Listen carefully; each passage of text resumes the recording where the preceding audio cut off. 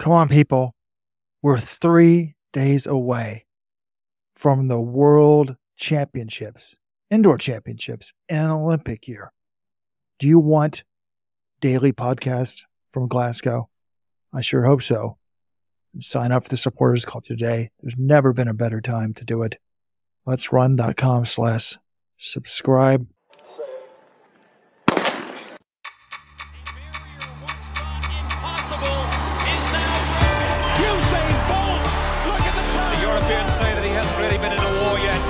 Boy's got utter belief in him. And somehow she's found the acceleration.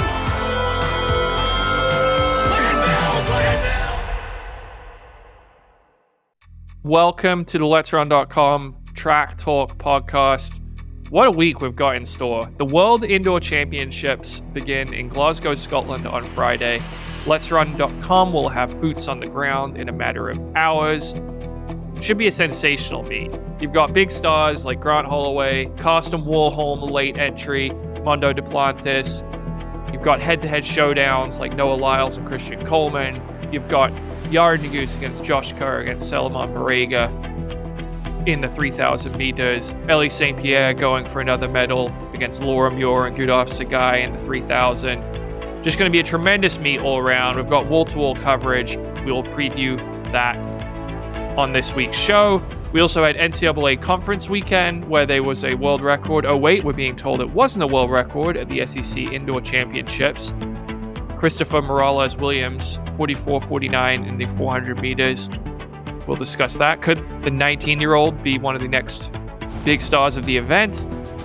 And then out in Japan, at the Osaka Marathon, a 21-year-old Japanese college kid, Kyoto Hirabayashi, runs 2:06.18 in his marathon debut. He's 6 months younger than Nico Young. We'll talk about the insanity out there. Lots to discuss. Should be a fantastic episode. And at the very end, we have a terrific interview with Dakotah Lindwurm. True underdog story. The embodiment of Let's Run's creed, where your dreams become reality. She finished third at the Olympic marathon trials in February. She will be heading to Paris in August to represent Team USA.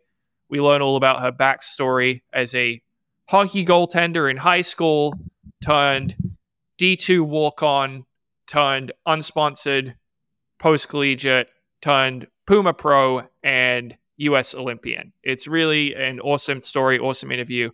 So make sure you stay tuned all the way to the end for that one. Guys, fabulous talk with Dakotah. I'm not sure I should give you credit. I should give her credit for her story. But I loved it. Can I say it? I have a new favorite runner. She's got a 40-hour-a-week job, and she just made the Olympic team. I thought that was super cool. Also, I mean, there's just points in there where she said, call me stupid. Maybe I should have been embarrassed for believing I could make the Olympics. Last time I checked, she's going to the Olympics. She kept the dream alive. I just love it so much. Like, you don't see this really happen very often. So congrats to her. Congrats to everyone at Minnesota Distance Elite. Listen to the interview. And just a heads up, if you are a member of the LetsRun.com Supporters Club, you will have gotten this interview already. We released it for Supporters Club members last week on Friday. So that's one of the perks. If you're not a member of the Supporters Club, join now, letsrun.com/subscribe. The one other piece of news that broke on Monday, Noah Lyles signed a contract extension with Adidas. They're claiming it's the richest contract in the sport since Usain Bolt. So we'll kind of discuss that claim, what to make of it. Should he be the highest paid athlete? Rojo's got some thoughts, as you might imagine. But I think we need to start with World Indoors. This is big. Thanks for mentioning my name, John. This is Let's Run advice columnist Robert Johnson, distance guru, talking for the first time. I don't know if you guys saw it. Yesterday, I published the first, there's all sorts of advice columns on the internet. Carolyn Hacks, Ann Landers, Jerry Appy. Never seen distance running advice. It now exists in Let's Run. The first coaching column with me and John Kellogg is now up on the website. we had to figure out a way to make ourselves relevant. I don't know if you guys saw over the weekend. Well, John was there. Before Jonathan Galt was there. John Kellogg and I were known as the greatest coaches in Ivy League history, at least part of the greatest dynasty in Ivy League history. 8 straight outright Ivy League titles. Princeton has now won 9 in a row. So it was kind of amazing, though. We won 8 in a row, and then we leave and just Princeton. Imagine how many we would have won if we'd stayed. It would have been like 40. But seriously, if you want coaching advice, we'll link to the column in the show notes. It's going to be a fun column. I've been saying I was going to write the column for years. Wanted to wait a few years before the kids had graduated and stuff like that. Now it's been 10 years, but hey, it's up. Hey, so Rojo delivered on a promise. Maybe within the next 10 years, those Let's Run beanies, they will be out there available for people to get. I had some random guy from China contact me about beanies. I don't want to make them in China. I'm trying to make them in another country. But I will tell you also, John, I'm on my way to the sub 3 hour marathon. I've now increased my 2024 mileage almost by 200%. But I did run yesterday. I feel great having done so. Seriously, people, if you're depressed and you're not, and throw away the antidepressants and just start exercising. And actually, a study came out this week that exercising is just as good as antidepressants. So my mileage is way up. I'm feeling it. Right. So to translate that for our listeners, increasing your mileage by almost 200% means that you ran almost 2 miles yesterday. Do we really need to get into that and be factual? I mean, I wasn't saying an untruth. I was just making myself sound better than pointing out that I ran 1 mile on January 1st, 2024, and then 1.75 miles on February 26th, 2024. But you're correct, John. Okay, no, that's the voice of reason. I just got to make sure I'm holding you accountable, Rojo. Hey, maybe we can go for a run in Glasgow this weekend if we have time. It's going to be busy. Let's talk about that meet. It's going to be fantastic. Lots of stars competing. Robert, what are you most excited to see from this event? Well, let's discuss that now, because I said one of the columns we have to write is the events we're most looking forward to from like 1 to 10. We just published from 1 to 12, the Americans most likely to medal in the middle distance and distances and least likely to medal. And I haven't formally come up with what I'm most excited about. I guess as a distance-oriented site, it kind of, does it have to be the men's 3,000 with reigning Olympic 10,000 meter champion Salomon Barega, reigning world 1,500 meter champion Josh Kerr and native Scott, Americans 343 miler Jared Naguse, and others. I feel like I have to say that, but you've got Noah Lyles in the 60. You've got Mondo. Last time I was at World Indoors, he set a world record, but in Johnson Brother fashion, I did not see it live. I was in the basement. Weldon always misses the hurdle records. I'm not going to miss any world records. Although we could have another 60 hurdle record. We have the women's 60 hurdle record holder, co-record holder in that event. We have Grant Holloway, the men's 60 world record holder. We have Cole Hawker going for a gold medal. We have Jimmy Reiki going for a gold medal in her native country. Laura Muir, Gudolf Sagai. John, have you? I told you we'd be writing this column. Have you started to rank them like 1 to 10? I haven't done a formal ranking, but this podcast has never been particularly formal anyway. So, yeah, you named a bunch of them. I mean, my main takeaway looking at the entries, I'm just like, this is going to be a great meet for track fans because you've got some events where there's a lot of talent in it. You've got some events where there's just individual brilliance, Ryan Krauser, Mondo Duplantis, Grant Holloway, but that's still fun to watch because there's these big stars competing. And then you've actually got some genuine, head-to-head showdowns like Lyles versus Coleman in the 60. That's going to be tremendous. So I think there's a lot of reasons to get excited for this meet. And is every single star showing up to run it? No, but plenty of them are. Like Warholm is a lost. I didn't even realize the guy was running an indoor season, and suddenly he's in the 400. So that's going to be fun to watch. Femke Bol has been amazing, so she's going to be in the 400 as well. It's just going to be really good. And I think if I had to rank the events, I have to go the men's 3,000 because again, like you said, reigning world 1500 champ, Olympic 10K champ, Barega, who is also the reigning champion in this event, and Yared Nuguse, one of the greatest talents in American distance running history, going for a gold medal. Like, sometimes you win a gold medal at World Indoors and you don't know quite what to make of it. Like, Chanel Price, no offense to Chanel Price, she won World Indoors in 2014, but we weren't saying, oh my God, Chanel Price, she's going to win World Outdoors now. But if Yared Nuguse shows up and beats Solomon Barega and Josh Kerr in a 3K, then you're saying, wow, this is a big deal. He beat some studs, global championship in Scotland. Like, that's a potentially legacy defining win for him. So I'm really excited for that event because who knows what's going to happen. There's just a lot of big names, a lot of talent. Weldon, is there anything that sticks out to you from this meet? Well, he thinks about that. Let me just say, I mean, I kind of said it earlier, but like almost every event's insane. Like, either great matchups or world record potential. Like, we could see a women's world record in the women's 400, maybe the men's 400 with Warholm, both 60 hurdles, pole vault for the men, shot put for the men. Krauser, the one hole in his resume is he's never won World Indoors. It's just going to be wild. There's two matchups of the meet. I mean, obviously for the casual track fan, it's Lyles versus Coleman.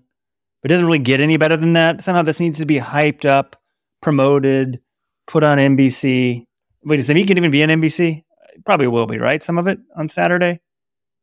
Well, can I push back a little bit, Benson? I mean, Coleman's not really relevant to me in the 100 meters as a big-time star. Like, wait a minute. The same guy who won the Diamond League final last year in the 100 meters. Okay, fair enough. But Kristen Coleman. I would say 2 years ago when you had the Olympic champion versus Coleman. Well, I guess Lyles is now the equivalent of the Olympic champion. It's about the same. Yeah, it's a big matchup. Yeah, I actually think 2 years ago might have been a little bigger just because Jacobs was the Olympic champion and Coleman was coming back from his suspension. So this was like the matchup we didn't get to see in Tokyo, and it was happening in Belgrade. This is a little different because we did see Coleman Lyles last year. Coleman, by the way, beat Lyles 3 out of 4 times in the 100, but he lost the big one in Budapest. So that's a huge deal. The women's 3,000 is also great. Like Ellie St. Pierre, Laura Muir on home soil, Gudaf Sagai, who's almost broken the world record this year, does have the world record in the 5,000. Jessica Hull. That's going to be a fantastic event. And then the men's 800, there's like 9 guys between 145 flat and 145 like 9. So that's not exactly loaded with star power. The big guys when Yonyi and Arop aren't running, but you know, the 800 is always fun in a global championship. So yeah, should be a tremendous event. But for me, let's run Distance Geek. It's the men's 3,000, like you guys said. Women's 3K is very similar. You got the Scottish great. But Laura Muir is not a world champion versus the Olympic champion versus the American Nuguse. It just doesn't get any better than that. I'm so excited for this race. We broke it down a lot on last week's podcast. I don't think we need to rehash the whole damn race right now, but like, it's going to be an epic clash. Straight final. Well, there is one way you can make this race better. That's if Jakob Ingebrigtsen was running. Because the amount of shit that has been exchanged between him and Kerr this offseason, having him come to Scotland to race in this field, that would make this race better. I disagree. I want to see my only question about Ingebrigtsen is the 1,500. It's not the 3,000. I mean, the drama of him spanking Kerr in the 3,000 at home soil would be fun to watch.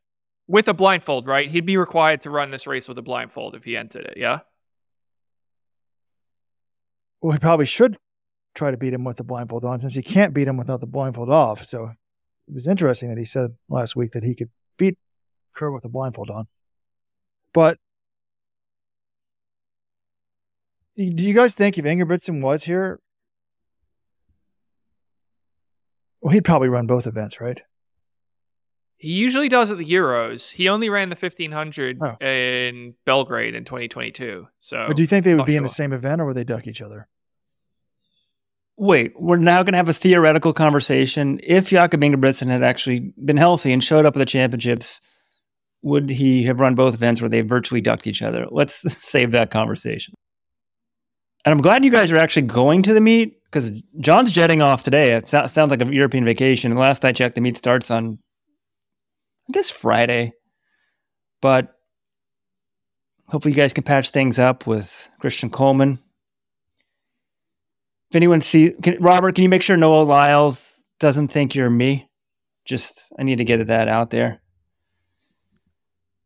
I think Noah Lyles is well aware of who Robert was. I mean, he gave him a special shout out in his post-Worlds press conference last year after winning the 100. So he noticed that Robert was sitting next to me when I asked my question. I think he can tell you guys apart. I'm not sure, John. I'm pretty bad with the twins. Every time I see the Torres brothers, I still freak out. I will actually admit that is kind of an issue with me because I know Jorge fairly well, but I don't know Ed that well.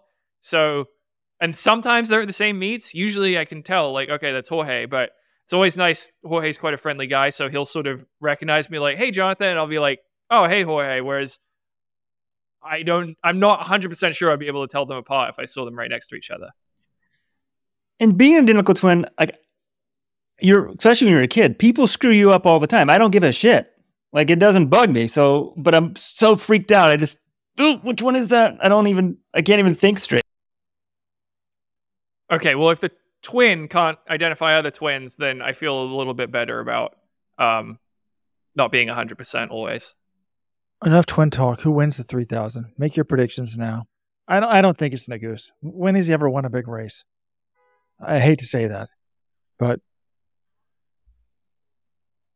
it's going to be interesting who wants to get in that second position, or do they all try to take it? I mean, we talked about it. Tefera last time took the lead with 600 to go and never gave it up. Barrega.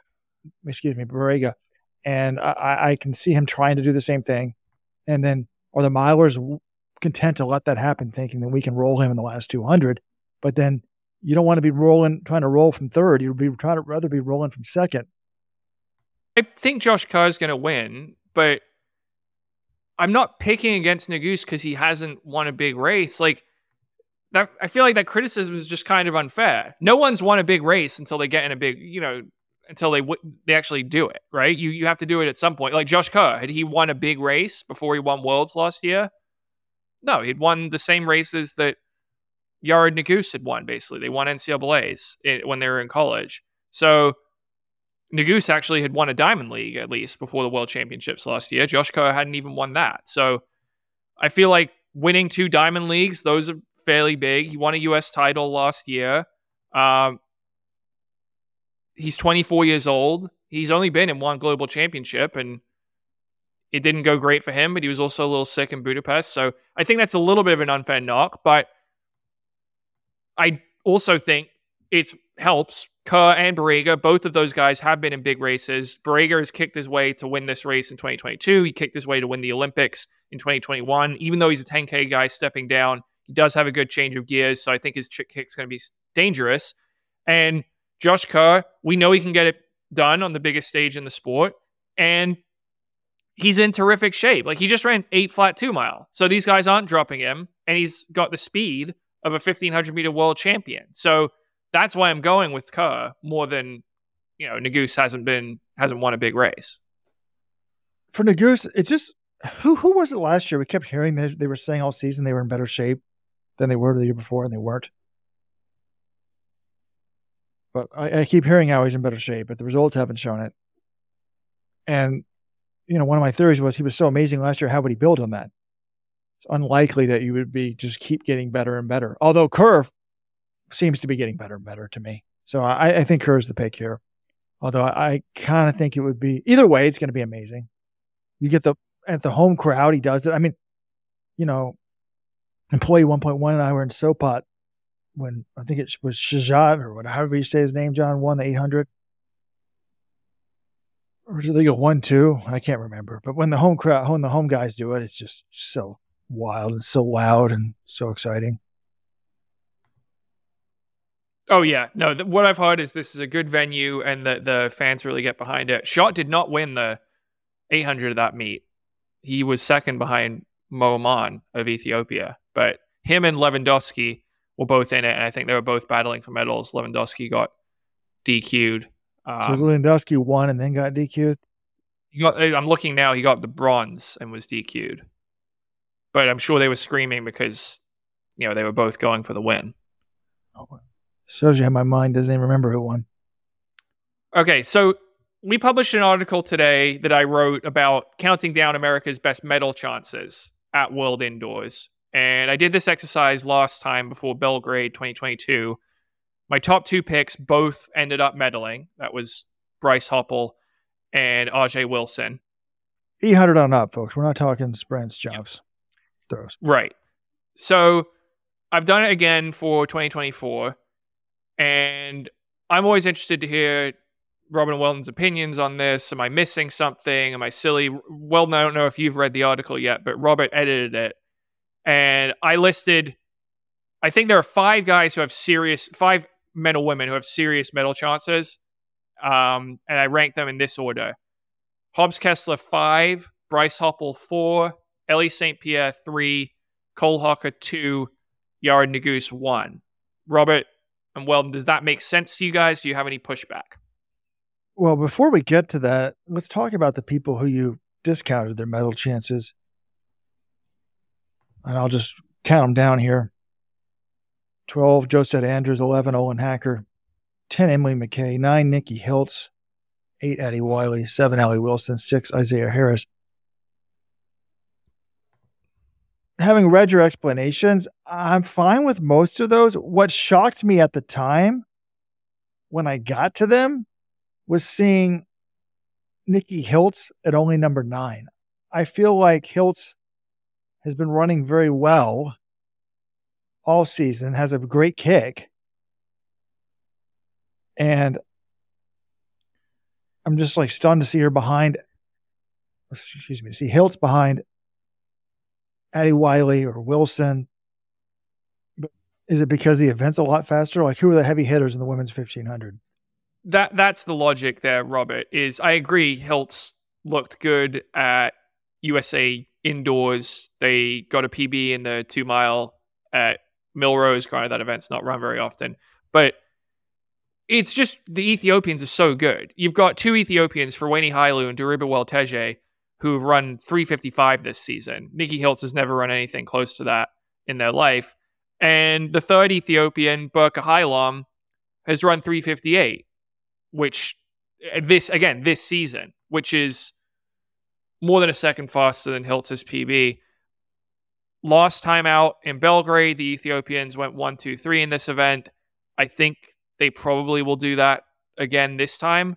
And I think they'll work together to make it a fast pace. And if they do that, I just don't think Hiltz is going to be able to hold on. So this was more about who else is in the event and how I expect the race to go. Because in a vacuum, obviously, Hiltz is running pretty well. But who else is in it besides these 3 Ethiopians? Because it seems to me that Ethiopia has a plethora of 1,500 meter talent, but normally one of them lays an egg. Yeah, so actually, it's not very deep outside of them. The next fastest seed time is 4:03 by Georgia Bell of Great Britain. I think Nikki Hiltz can run that. Lyndon Hall from Australia, who ran 3:56 last summer, she is also entered. So she's obviously dangerous. I don't know how the travel go, going Australia to Glasgow. That's a pretty long trip. I'm not sure. I assume she got in pretty early. She's only run 2:02 in her 2 800 races this year, so she's kind of a wild card in terms of her fitness. I do think if one of those Ethiopians falters, Nikki Hiltz is going to be in position to maybe get that bronze medal. So maybe I should have bumped them up, but I just think the Ethiopians are so much fitter than everyone else. So yeah, I think Hiltz is a little low on that list. Can we give a thumbs down to Kenya? I don't understand this. They don't really seem to bring it for World Indoors. Is it the fact, I think they have a mini rainy season in December. Is it hard to train in Kenya in the winter? I don't get it. Ethiopia is always ready to rock and roll indoors. And then Kenya is just sort of AWOL. Like if you're Emmanuel Wanyonyi, when you want how much money is it for first place? Isn't it like 40 grand or something? Like they don't have good people in any of these events. The last time I can even remember someone good at World Indoors from Kenya, I don't even remember the guy's name. This guy was supposed to be the future. He had like the dyed hair. He was in Poland. Caleb Ndiku. Whatever happened to him? Well, he got silver at Worlds that year in the 5,000. Kind of fell off the map after that, but he had a good run for a couple years in there.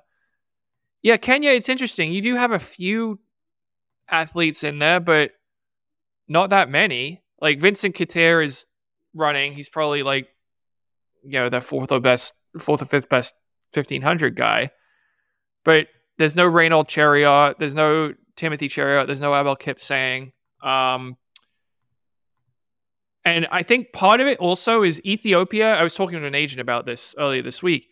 Ethiopia, the federation, encourages its athletes to run. And I think there's also sort of the assumption, hey, if we name you to this team and you don't run, that might ding your chances of being picked for the Olympic team or the World Championship team outdoors. So Athletics Kenya is not forcing their hand in the same way and saying, hey, you have to come represent the country.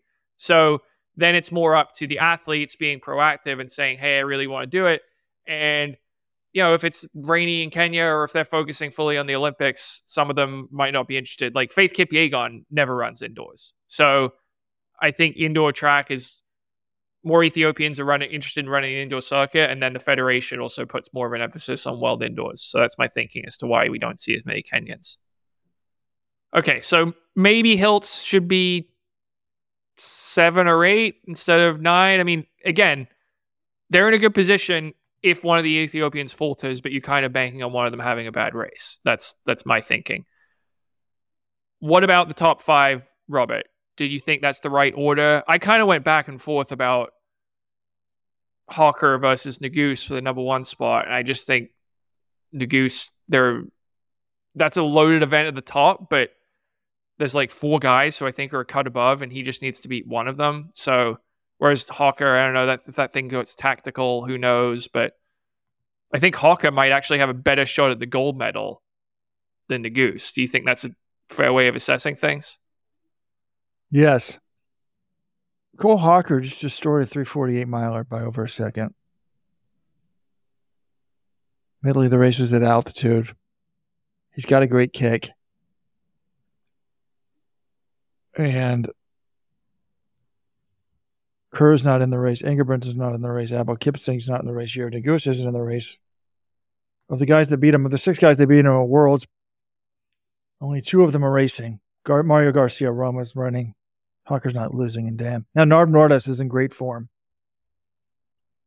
Well, great shape. Is he? He says he's in shape. I couldn't tell from the translation if that meant he was fitter than he was this time last year or fitter overall than he was in 2023. Because remember, he came on strong. He was running a bunch of PRs, and he gets down to 329 at Worlds. But his opening race of the season, he ran 337, got smoked in Ливан. So he looked better in the 3K in Madrid last week, but I view him as a more aerobically based 1,500 guy, and if his speed isn't right on point, which I'm not sure it is, I like Hawker more than him in that race. Now, his closing, when he gets in those races, he was mowing people down at the end of races, Worlds, and London Diamond League last summer, but I just don't know if his speed is where it needs to be to beat someone like Cole Hawker, who clearly is firing on all cylinders right now.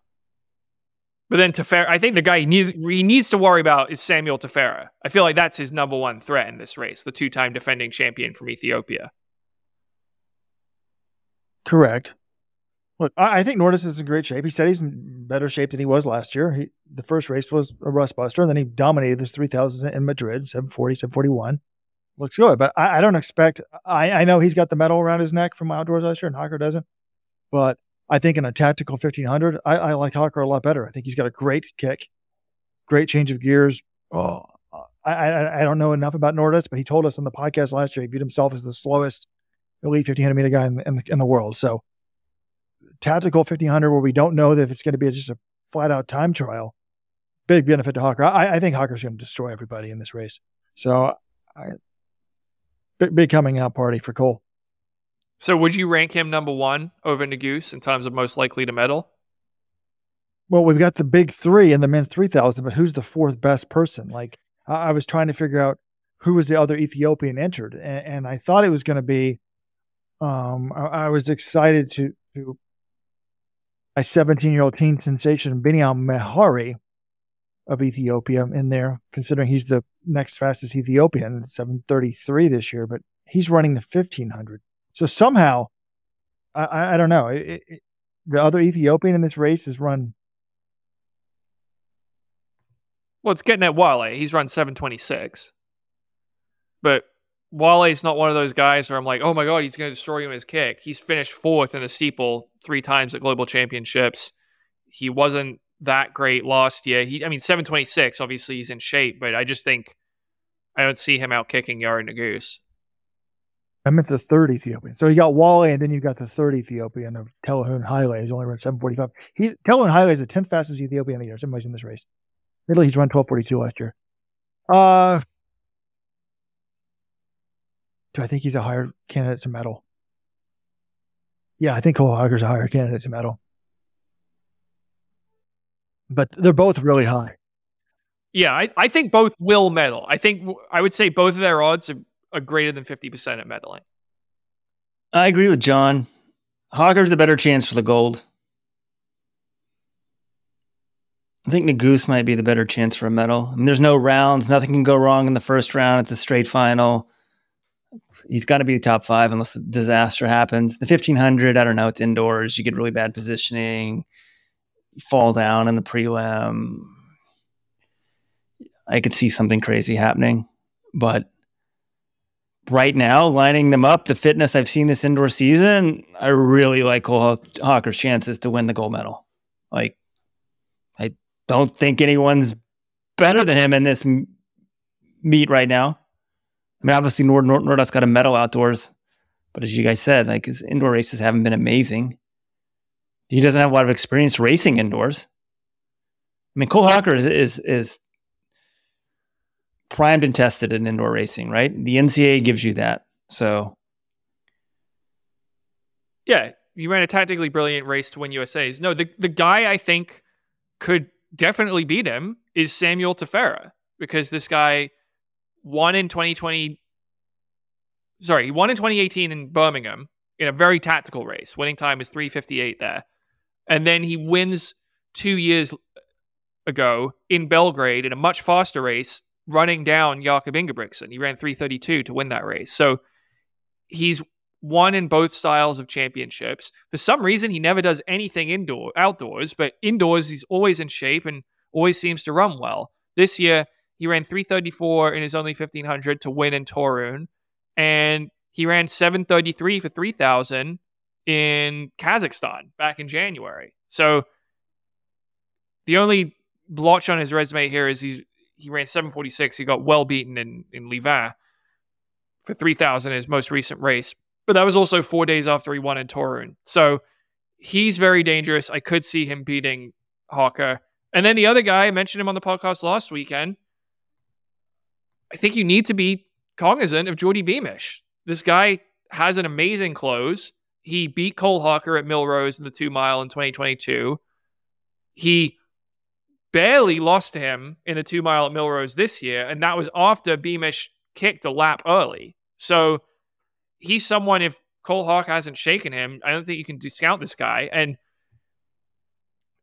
your logic, the logic I was told last week was, what has this guy ever done? Like, has he ever won anything in the 1500 or mile? And I said he won the 2019 NCAA indoor mile title. And you guys kind of laughed. It's like, NCAA indoors, what does that mean? Well, let me just share with you some recent history. The 2021 NCAA indoor mile champion was a guy by the name of Cole Hawker, who ended up finishing 6th at the Olympic Games that year. The 2022 NCAA indoor mile champion was Mario Garcia Romo, who ended up finishing 4th at the World Championships that year. So Okay, granted, the 2023 NCAA Indoor Champion Luke Hauser didn't do anything at USA's, but I think you guys are kind of underrating how impressive it is to win an NCAA mile title these days. So the fact that Beamish did it and he did it in a tactical race indoors, I'm giving him some credit for that. I do think he's a guy to watch. I think I would pick Hawker over him, but you got to keep your eye on that guy. As I said on a previous podcast, I'm a huge Jordy Beamish fan right now. He's raised his level. I think he can medal in the steeple. He needs to learn how to race. You cannot maybe medal. You will not win this race coming from way off it. I just don't think it's going to happen. I did praise, that NCAA running teaches you good tactics, but this guy's tactics are not the tactics of someone who wants to win a race. He needs to learn that. He needs to be at this level to win a race. There's not a lot of room for error. His kick is unbelievable, but you can't just be sitting back there in like 7th place and then you're going to mow down the whole field on the final lap of the World Championship indoors. So I think more likely it'll be a humbling experience for him. But the fact we're even considering Jordy Beamish, who his 1500 PB isn't even that fast. For the gold medal, that shows how far he's come. Well, remember, this guy he had never broken 4 when he won the NCAA mile. I think he won it in 4:06, which was a PB at the time. It's a little misleading. He got enough an altitude conversion. Like, clearly he was capable of breaking 4, but I always found that was an interesting stat. John, can I just take back anything I said? His PB is 336. 336. He's not winning. Not happening. What sort of odds you want to place the bet right now?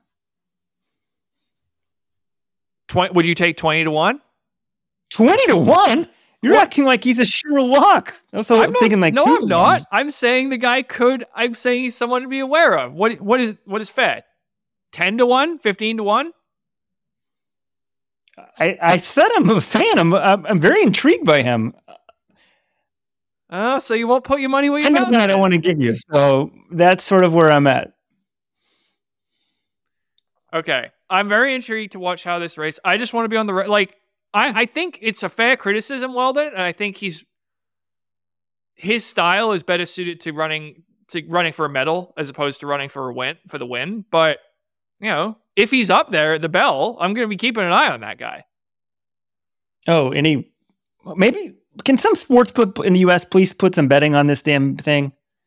We need to tweet out. Maybe we'll have to have Bovada do it again, but you guys will be there. I assume they have betting shops in Glasgow. You guys could probably put a few. Do you use the word quid in Scotland, John? Is that still proper up there? I assume so. I mean, quid is for the British pound. They use British pounds in Scotland. So, can we talk a little about the women's 3,000? I mean, you got Segay, who's my gold medalist.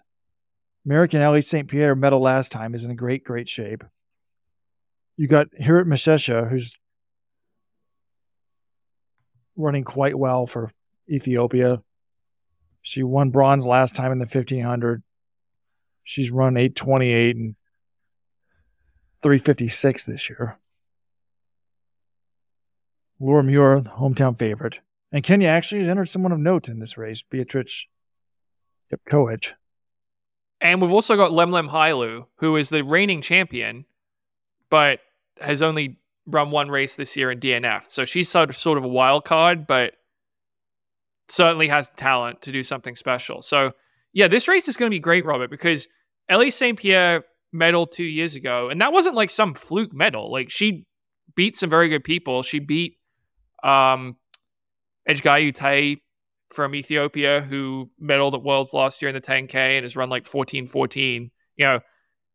I think if Ellie St. Pierre runs her best race, she probably does medal, but there's also a scenario it's very easy to see her getting left off the podium because Meshesha has run in the 820s and has a 3:54 PB outdoors. Jessica Hull already beat Ellie St. Pierre in a 3K earlier this season. And who do I think at their best would win in a 3K, Laura Muir or St. Pierre? I think I'd go Muir. So then you just self-contradicted herself. If Ellie St. Pierre runs her best race, she doesn't medal because she gets beat. If the people run their best race, she loses to the two Ethiopians and Laura Muir at a minimum and maybe somebody else. I don't think I think the chances of all three of them or all four of them, I'm just handing the gold medal to Sagai like you are. I don't see a way she gets beaten. But of the other women, I think if Ellie St. Pierre runs her best race, I don't think that Hull, Mashesha, and Muir all run their best race in the same race. I think it's good enough to beat like one or two of them if they have like a A-, B+ day. All right, enough World Indoors talk. Join the Supporters Club today. Get nightly podcast from Glasgow. Let'sRun.com/subscribe. Comes out yesterday. You don't normally see this. We get a press release from Mark Wetmore, the agents, Global Athletics, saying Adidas and Noah Lyles have agreed to extend their contract to the end of the decade. And then there's a line in this press release that says, this is the richest contract in the sport of track and field since the retirement of Usain Bolt. So normally contracts, the values are undisclosed, and they still are undisclosed here, but this was kind of weird to me. I'm like, okay, if it's undisclosed contracts, how do we know this is the richest contract since Usain Bolt? And I had two thoughts on this. One, well, not two thoughts. I just thought this was weird, and I'm like, why are they doing this? And I wasn't sure who wanted this out there. Is it Mark Wetmore because it makes him look good? Hey, I've signed this great deal. Or is it Noah Lyles, makes him look like a big deal, a star, money? For some reason, and I don't know if it's worldwide or just an American thing, but people like give more respect to people who have more money. So it makes him look like a bigger star if you can put in the same name as Usain Bolt. So, what did you guys think of this? Yeah, I thought it was interesting. It was kind of reminded me, like, we do occasionally see this sort of stuff. It's quite rare for a contract extension to be announced, but Usain Bolt, that his contract extensions would be announced. Those were news stories. So I feel like I asked Mark Wetmore, I got him on the phone the other day and I said, hey, why did you guys even announce this? And he said it was something Noah wanted to do. He thought it was good for the sport and Adidas was fine with him doing it. So I think it is like Noah likes to bring attention to himself and the sport. And by getting this out there, it's got people talking about it. It's got people talking about his sponsor, which is he's fulfilling his obligation there. And it's more like it's something that makes track feel like a real pro sport. Is like we talk about contract extensions all the time in football or basketball and baseball. And okay, we don't have the dollar value, which would make it feel like even more of a real sport, but we at least have some element of that. But when we talk about it, football and basketball, we're talking about their actual team contract. Nobody knows what Tom Brady's, maybe NBA, you hear about their shoe deals sometimes, but like this Lamar Jackson, like what shoe does he even have? It is a little different, but because also the team contract has salary cap ramifications in these sports, but we don't have pro track teams. So this is the closest we've got is their shoe deal is like kind of their team. But the team doesn't need to disclose it because it's not like they have a salary cap or anything like that. So good for Noah. But if you guys think this is anywhere in the ballpark of Usain Bolt, you're crazy. It could be the biggest contract since then. I mean, this guy's picked to be, well, he's picked for the last Olympics too, to be sort of the face of American sprinting at the Olympics, at least on the male side. You have a home Olympics in 2028. They might take the bet. We're going to lock him down at, it's a gamble on both sides. He can get some security for a few years, take some of the risk off the table. Because what if it doesn't go well this year? I'm sure there's still performance bonuses, but Usain Bolt was the biggest crossover star in the history of the sport. Noah Lyles right now isn't even close to that level. So both of those things could be true. I mean, Usain Bolt could have been getting paid multiples more than this contract is. Right. So Bolt's last deal, Reuters did report on it when he signed it in 2013. It was a 4-year deal, 2014 through 2017, and they reported it was around $10 million per year. I don't think Lyles is making anything close to this, but I think he's making a significant amount of money. How much?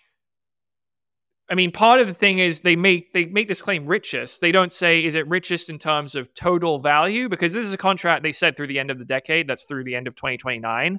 So that's a pretty lengthy deal. or do they mean richest in terms of average annual salary? So we don't totally know the details on that, but I texted another agent, not Mark Wetmore, yesterday. I said, how much do you think this was worth? And they said $3 million a year was that person's guess. Looking at some of the other contracts we've had, like Sydney McLaughlin-Levrone, when we did our agents poll of how much the top stars were making, this was back in 2018. She hadn't signed with New Balance yet, but the average guess from the 6 agents we polled for that story was $1.725 million.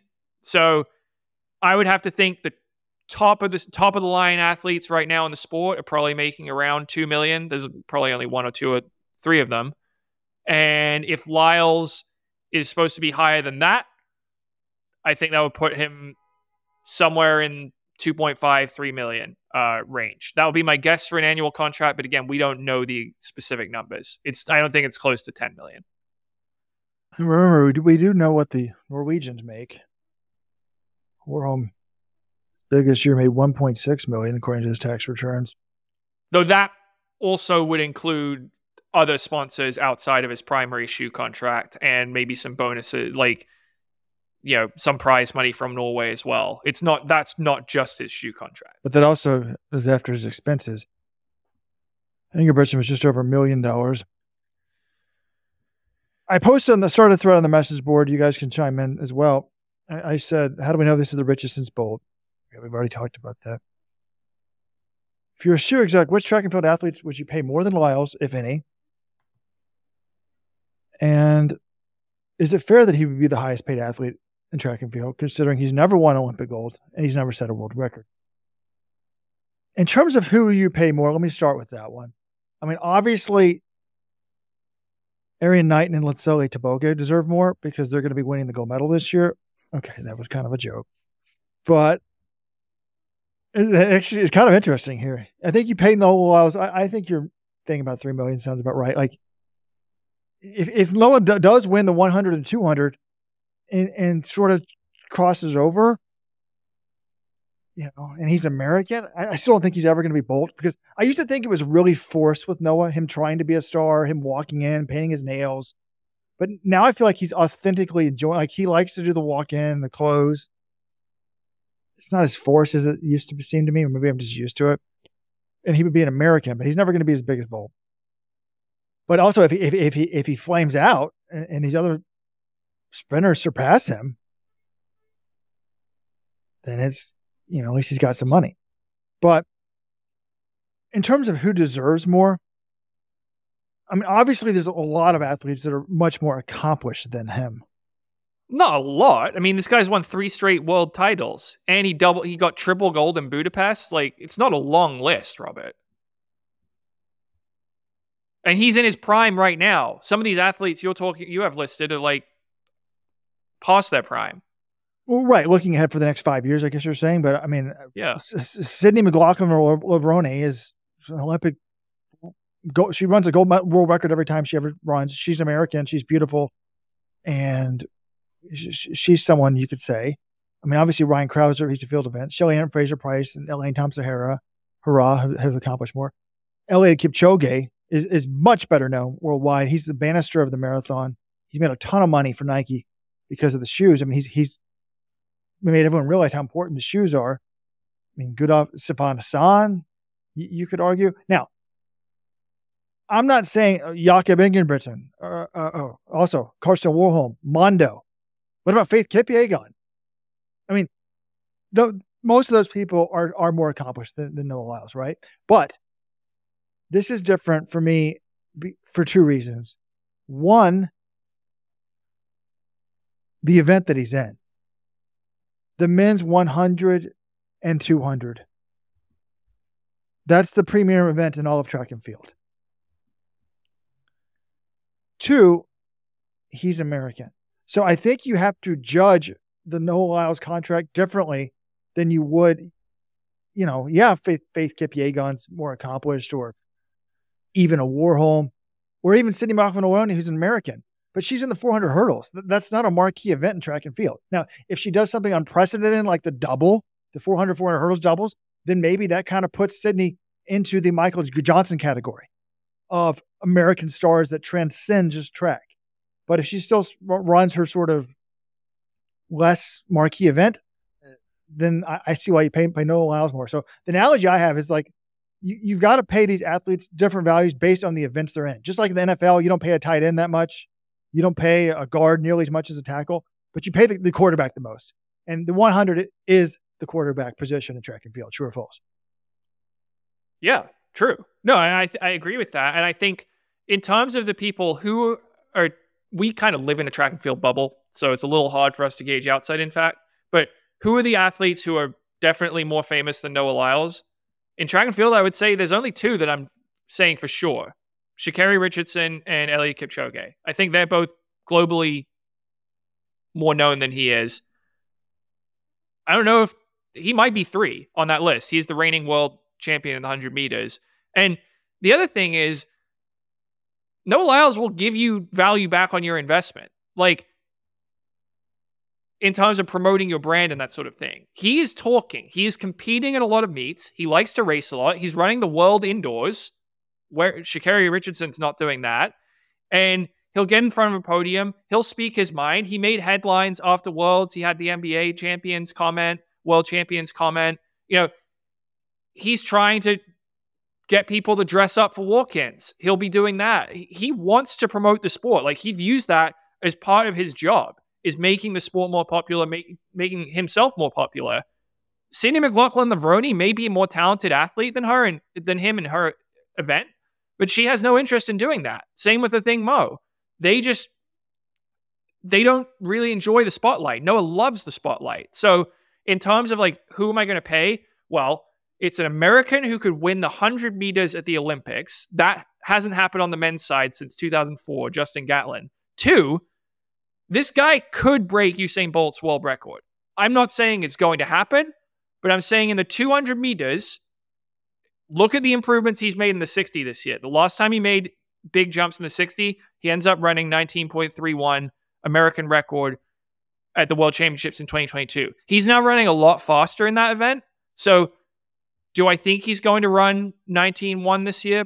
Probably not, but he's the best chance to do it of anyone running right now. The best chance to run 19.1 in 2024. That's Noah Lyles. And if he breaks Usain Bolt's 200 meter world record, that's a huge deal. People are going to be talking about him. He'll go mainstream if he does that. So you've got a lot of potential, and you've got a guy who actually enjoys the part of the sport that involves, talking to media, making headlines, putting himself in the spotlight. All those things. So I think, when you add all that stuff together, I think you can argue he deserves to be the highest paid athlete in the sport. It makes sense he'd be the highest paid, John. I'm not arguing with that.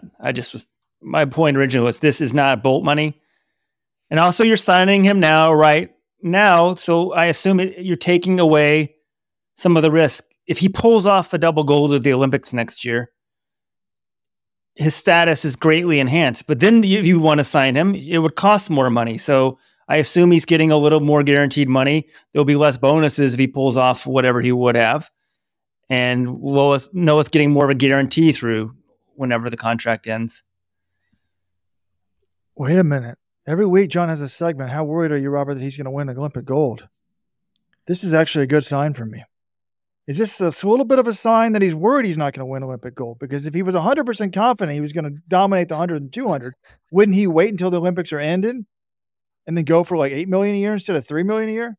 Because he's set for life now. If you get a 5-year deal at $3 million a year, that's $15 million.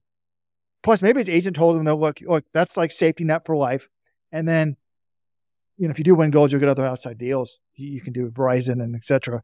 But it is interesting to think about it that way. I've got to agree with, and I don't even want to cite this guy because he's angered me recent years, but I will cite him. Alan Abramson. He's got a column up though on his 3 Wire sports blog saying Sha'Carri Richardson moves the needle more than Noah Lyles. And I just think that's true. Like, you put something up on YouTube and Sha'Carri she's a mainstream. Now, I would not give Sha'Carri Richardson, if I was a shoe company, a 5-year deal through 2029 because I don't trust that she's going to stay disciplined and whatnot. But the column says, if you read this space regularly, you know that I teach at the University of Southern California. My students adore Sha'Carri. They think she totally got screwed out of the Tokyo Games because of that we thing. They love her speed, her style, her brashness, her F you, I'm me attitude. Black, white, anyone, everyone. My students think Sha'Carri slays. They write unprompted columns about Sha'Carri. They do not write about Noah. Sorry, but that's the truth.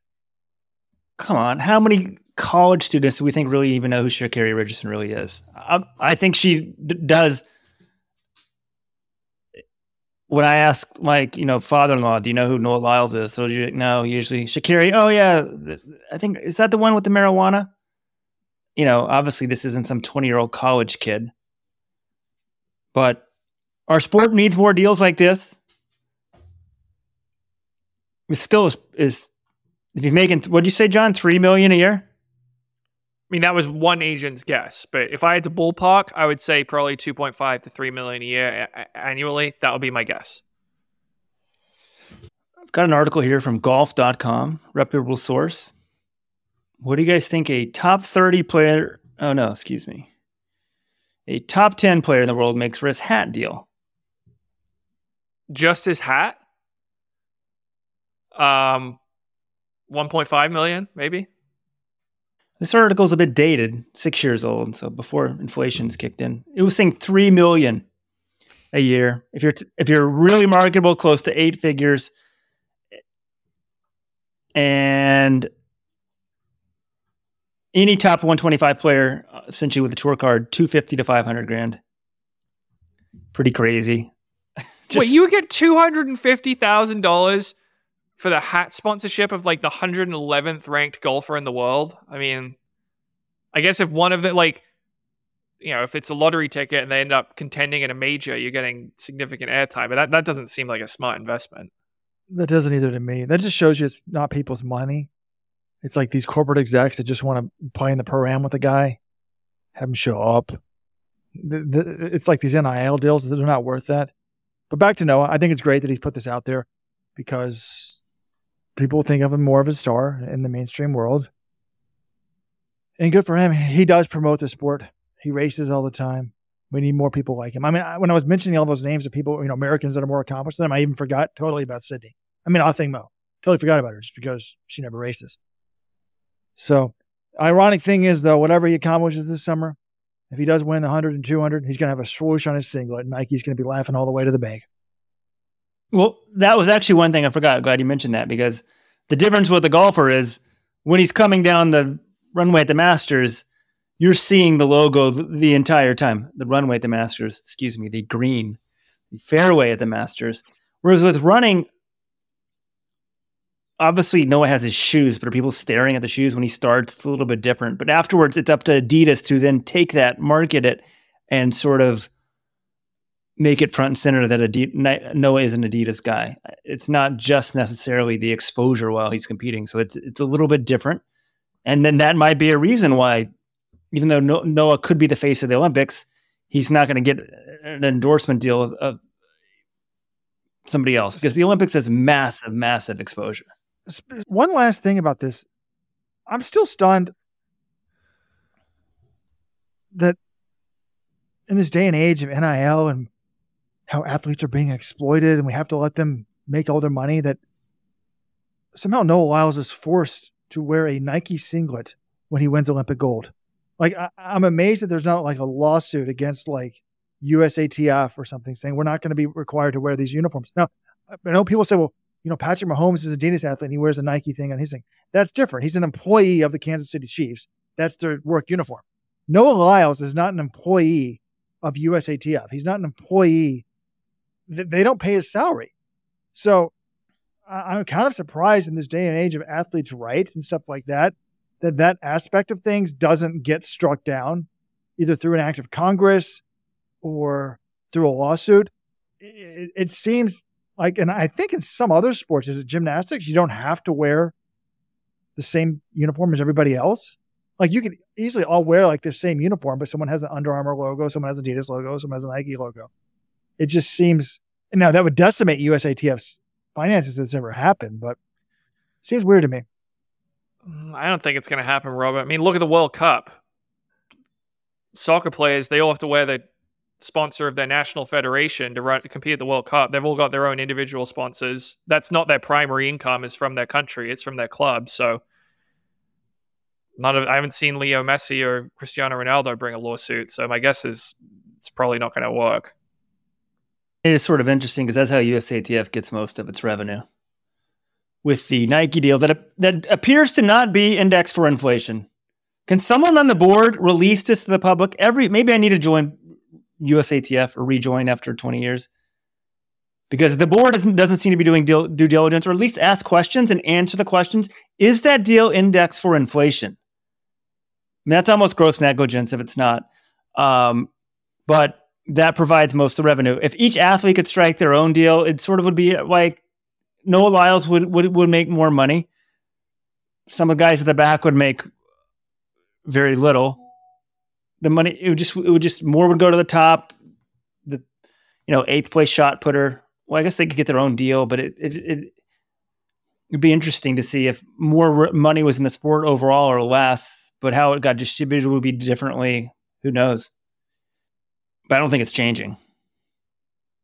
All right, I want to move to the marathon and Osaka. I'm kind of surprised Robert didn't bring this to my attention because he's always interested in this Japanese marathon stuff. And it was quite a debut by Kyoto Hirabayashi. He's in his 3rd year at Koku Gakuen University. He just turned 21 in December. He ran 2:06.18, won the race, 21 years old. I couldn't help but compare this to Americans because I'm like, this is kind of like Nico Young or Graham Blanks, their equivalent, one of their best guys. Both of those guys are 21 years old right now. I'm like, could I see them running a 2:06 marathon like ever in their lives? Probably not if you look at the history of U.S. distance running. I mean, Nico Young may be able to do it, but the only Americans who have ever run that fast, Galen Rupp, Khalid Kanucci, Ryan Hall. So it's pretty amazing to debut like that. But then I'm also like, Nico Young has already run faster this season, 7:37 for 3,000 and 12:57 for 5,000. Those times are faster than the national records for Japan in both of those events by significant margins, by 3 seconds in the 3,000, then by 11 seconds in the 5,000. So I don't know. I'm just kind of curious, like, Robert, what did you make of this performance? And do you think if the NCAA was as distance focused, they train for the half marathon for the Ekidens in Japan, could we see an American, like if every American in the NCAA system trained for the half marathon, would one of them pop off at 2:06, or is Japan just more suited for that event? When I first saw it, I was incredibly impressed. I thought it was a cool story, actually, when you read the details of it. He was extremely excited. I mean, it's a collegiate debut record, pumping his fist when he won. But when you actually read Brett Larner's article on Japan Running News, they actually had pegged the pace faster because they needed to run 2:05.50 to be an Olympian. 2:05.55. So they were on that pace and then fell off.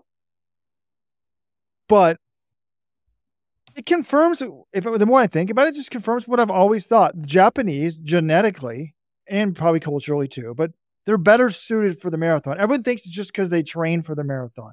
No, I think that they're better at grinding out an even pace for longer distances, and they're worse at the mile and the 1,500 than we are, 5,000. If you take a 27:30 Japanese guy and your average 27:30 American and have them run a marathon, I think that 27:30 Japanese guy is going to be better at it relatively than the marathon. But the opposite is also true. But I'm always hyping the Japanese depth. I mean, it's amazing. All these 2:08, 2:09 guys. But I've been pushing back on the forum recently when people say, Japan's better than the American at the marathon. Most of the time, our top finisher, admittedly, some of those are born in Africa, finish higher than Japan's top finisher, both the men's and women's side at the Worlds and the Olympics. And that wouldn't surprise me if that's true this year as well. So should we really be that excited? 2:06, John. Do you know what the world record is? It's 2 hours 35, yeah. So 4 minutes in a marathon is 10 seconds a mile. This guy's almost 15 seconds a mile per mile off the world record. Certainly 10 seconds. So this is like a guy running 13:10. So it's more an indictment of how bad Americans are. There should be a lot of Americans running certainly 2:07, because with the shoes, that's 2:09 back in the day. David Morris type times. So I do think that if every collegian trained for the marathon, I think we'd have a ton of sub 2:10s. And I think we'd probably get some 2:07s. I don't know if we get 2:06.17 though. Yeah, I tend to agree with you on that one. And this guy, I think he was more training for the half marathon, and then Brett said he's carrying it over from his Hakone Ekiden fitness. The Hakone is right around New Year's. Obviously, they probably did some marathon specific stuff in the last few weeks, but I'm also curious, like Nico Young. I view Nico Young, if there was a collegian who was going to be like a really good as a marathoner, I think Nico Young is a prime candidate, because until this year, he wasn't really known for having a big kick. But like, if he just got to NAU and was training for half marathons and marathons the whole time, would he run 2:06 as a collegian? I'm not sure that he would, but I think he's one of the few Americans who would at least might have a chance to do it. Yeah, it's just impossible to say. It's just such a different culture, right? Nico Young was in a system where the marathon was just revered, and that was the thing you ultimately do. There was an opportunity to run it in college. You're running half marathons all the time. 2:06 isn't what it once was, but what Americans are running recently, it's very hard. So the probability is no, and this was a Japanese debut and collegiate record. So this is even rare in Japan. But when I saw this, I'm like, wait, some Japanese college kid just ran 2:06. How are the adult American pros not running 2:06s pretty regularly these days? Because like random countries are now running 2:06. We have crazy amounts of people qualified for the Tokyo Olympics having run I guess it's 2:08.10. But most of those are in the 2:07s at least.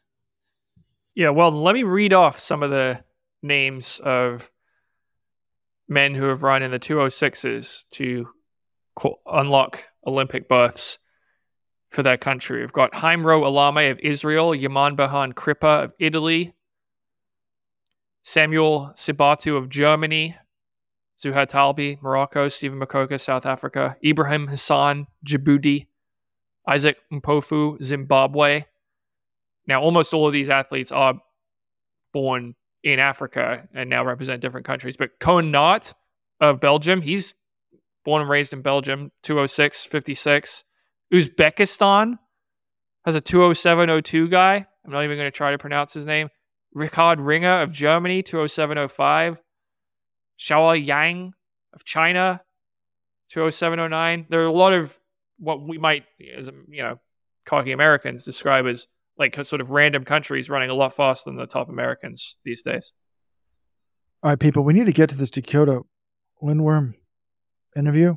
I think we should have released it as a separate podcast, just so this wouldn't be so long. But oh well. I wanted to mention a few other things. Nia Aikens ran 1:59.26 last week on the oversized track. So 1:58. Excuse me, 1:58.26. She would be number 3 in the world if she was at World Indoors, but she's not going. So I don't know if it just wasn't enough races or if she was hurt from the fact that her shoe fell off. I thought that was a good sign. And she had diarrhea as well. Like she was sick that week also. And I wanted to get into this, but we got to save it for another week. We'll link to it in the show notes. There's so many interesting things on the message board, including this one. Can we talk about Josh Kerr having 4 to 5 employees? Is that true? Does he really make enough money that he has 4 to 5 employees? And does he really need 4 to 5 employees as a middle distance runner, considering Dakotah is actually an employee of a law firm and made the goddamn Olympics?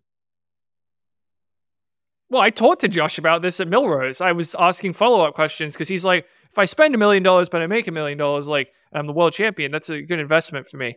I'm just like, are you spending $1 million on these people? I don't think they're all full-time employees, Robert. Like, if Josh Kerr is paying someone to full-time manage his social media accounts, that's just a colossal waste of money. I'm sure these people is sort of contractors, he's paying them a little bit, but I don't know. I mean, I'm sure he gets way more media requests and is traveling a lot more. It is nice to have someone to handle all that stuff.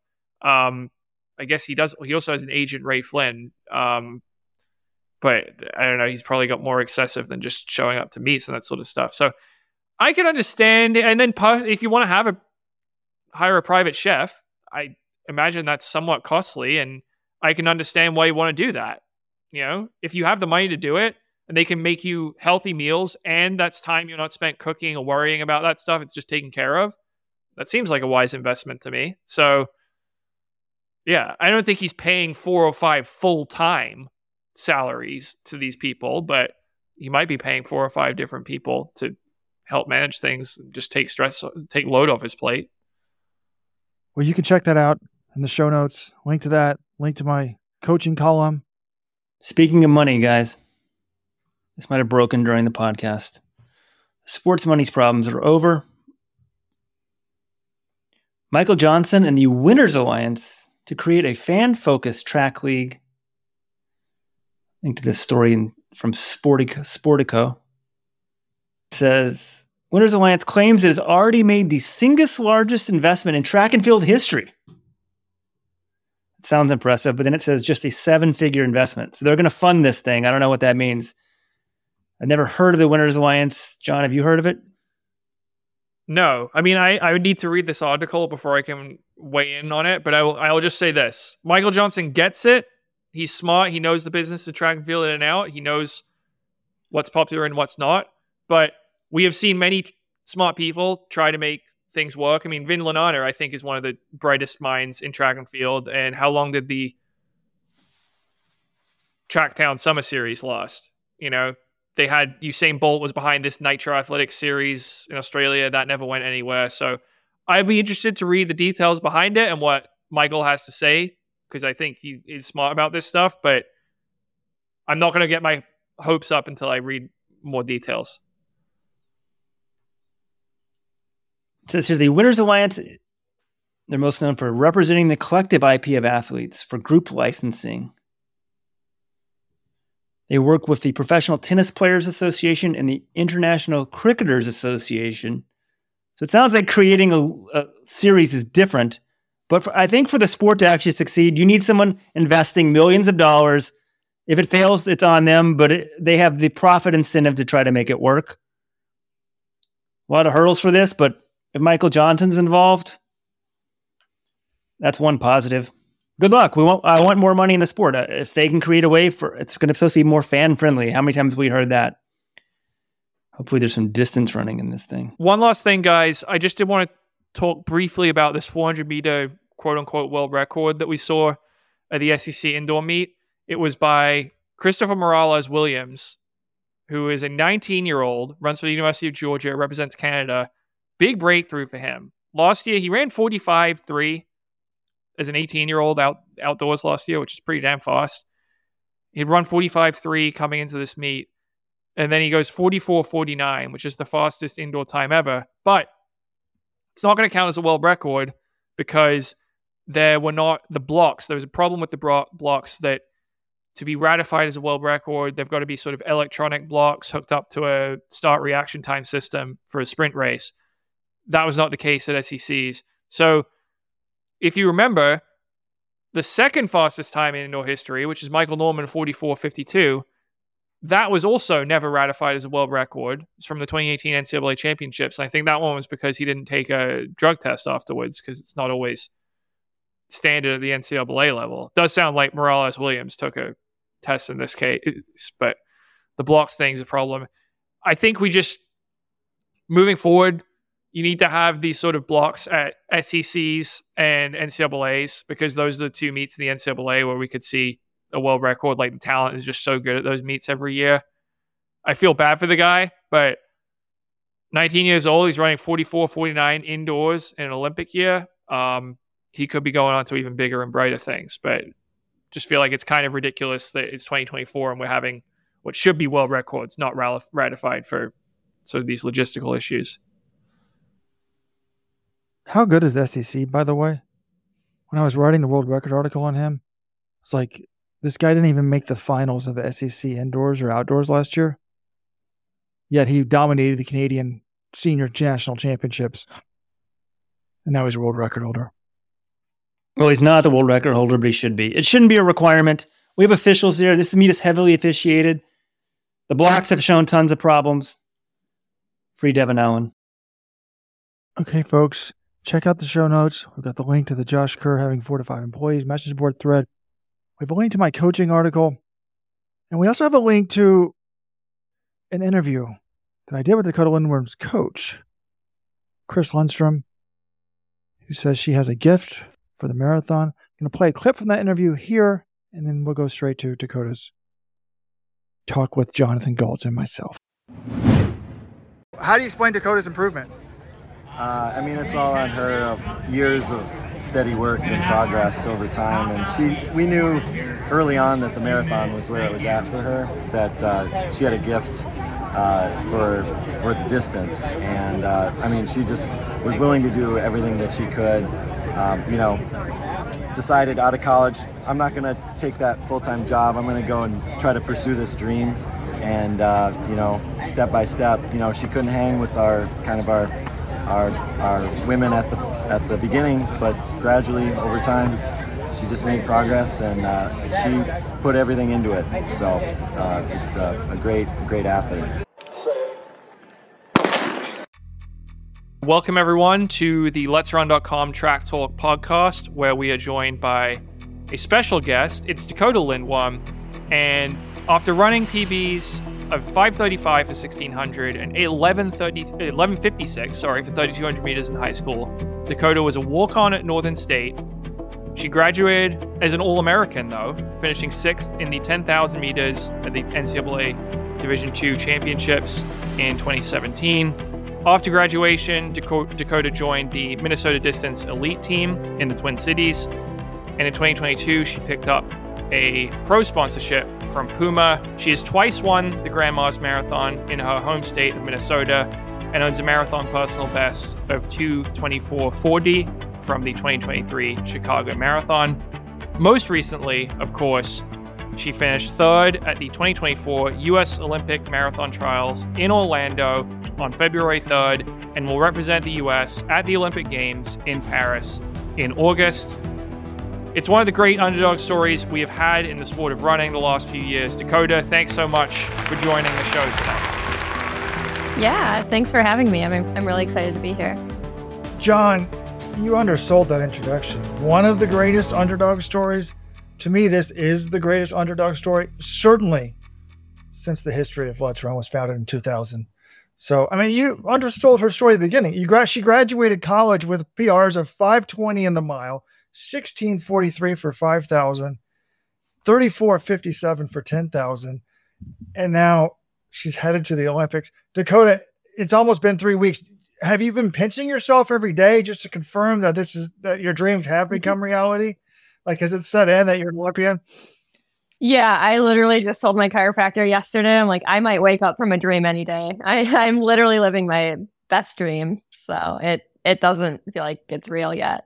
The motto for Let's Run was always where your dreams become reality. But I think in around 2010, I kind of was getting pessimistic about being out recruited all the time when I was coaching at Cornell. I was just like, no, for most people, it's where your dreams don't become reality or almost become reality. It still would have been a cool story if you were 5th at the trials, but you're 3rd and headed to Paris. Yeah, I can believe it in the same sense I can't believe it. It's incredible. So what have you been up to since then? I know you went on vacation the week afterwards. Like, what's your life been like the last couple weeks? Yeah. So I got away for a week, which I still was working down in the Dominican. I was doing a couple of podcasts. You gotta make hay while the sun's shining. So I jumped on a few podcasts, but really just took a week off. Wasn't running or anything. And then came back the Monday after, and I got back to my 40-hour-a-week paralegal job, got back to reality, and I picked up running a little bit, just kind of get back into it slowly since Paris is so long away. How many interviews have you done after Orlando? Oh gosh. You have to guess. Maybe between 15 to 20, maybe. I might be underselling it, to be honest.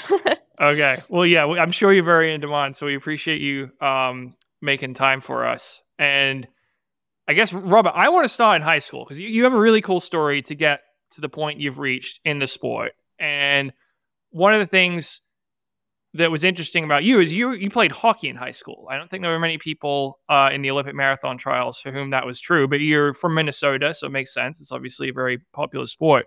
Like, how long did you compete in that sport for? I had started in the second grade and I finished my senior year. So it was 10 years of playing hockey, all of which I was a goalie. Were you good?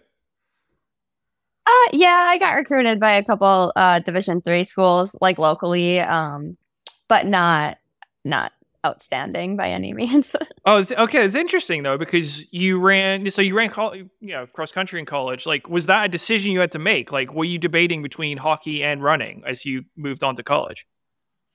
Not really. I really was drawn to Northern because it was super affordable. And I kind of liked the schools were local that I could have went and played hockey at. And I did want to get out of like Minnesota, not necessarily Minnesota, but just out of the cities area.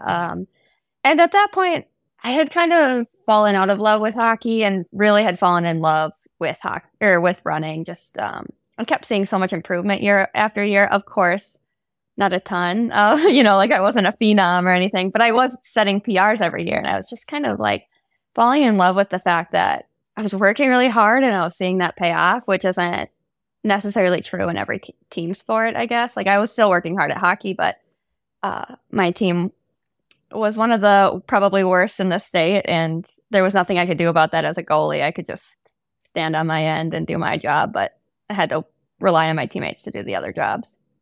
Yeah, was there a specific moment in your career where, I've read that you long dreamed of being an Olympian, and I assume that was started off as being an Olympian in hockey, and maybe at some point it became Olympian in running. Like, was there a specific point where that kind of transition and you realized, like, running's where I can make my dreams come true? So yeah, when I watched Miracle when I was in middle school, about the 1980 Olympic team, I looked at Jim Craig, the goalie, and I was like, that's what I was put on this earth to do. I want to be an Olympian. And then as I fell out of love with hockey, I guess that Olympic dream just kind of went by the wayside. Of course, I didn't have I was under no impression that graduating high school with a 5.35 was going to get me to the Olympics. So even in college, I'd say it wasn't something I was like, of course I was dreaming of it, but it wasn't realistic. So let's take us to how did you get started in running? Was it high school? Was it before that? It was in high school. My freshman year, I was, the starting varsity goalie, and my mom saw me just have like a lot of really high highs with hockey, but like a lot of low lows. Like if we'd really lose a tough game, it would really have a big impact on me. And all my friends were hockey players, and she was just kind of like, hey, I think you should broaden your horizons. Great athletes are great at a lot of sports, and if you pick up a different sport, it'll probably help you in hockey. And I was reluctant, but decided on running because I used to like beat the boys in the mile in like gym class. So I was like, I must be pretty good at this. And I started my freshman year and took last in a lot of JV meets. And I think that's where like my love came from, was I was so horrible and terrible at it that I just like wanted to be better. Yeah, I was going through some of your high school results, and the last one I see on your athletic.net profile is the 2012 North Suburban Conference Championship. And it was a 4K race. You finished 18th overall. You're the number 2 runner in your team. I didn't see anything for the state meet or the state qualifying meet that year. But you were in your team's top 7, right? So why didn't you run those meets?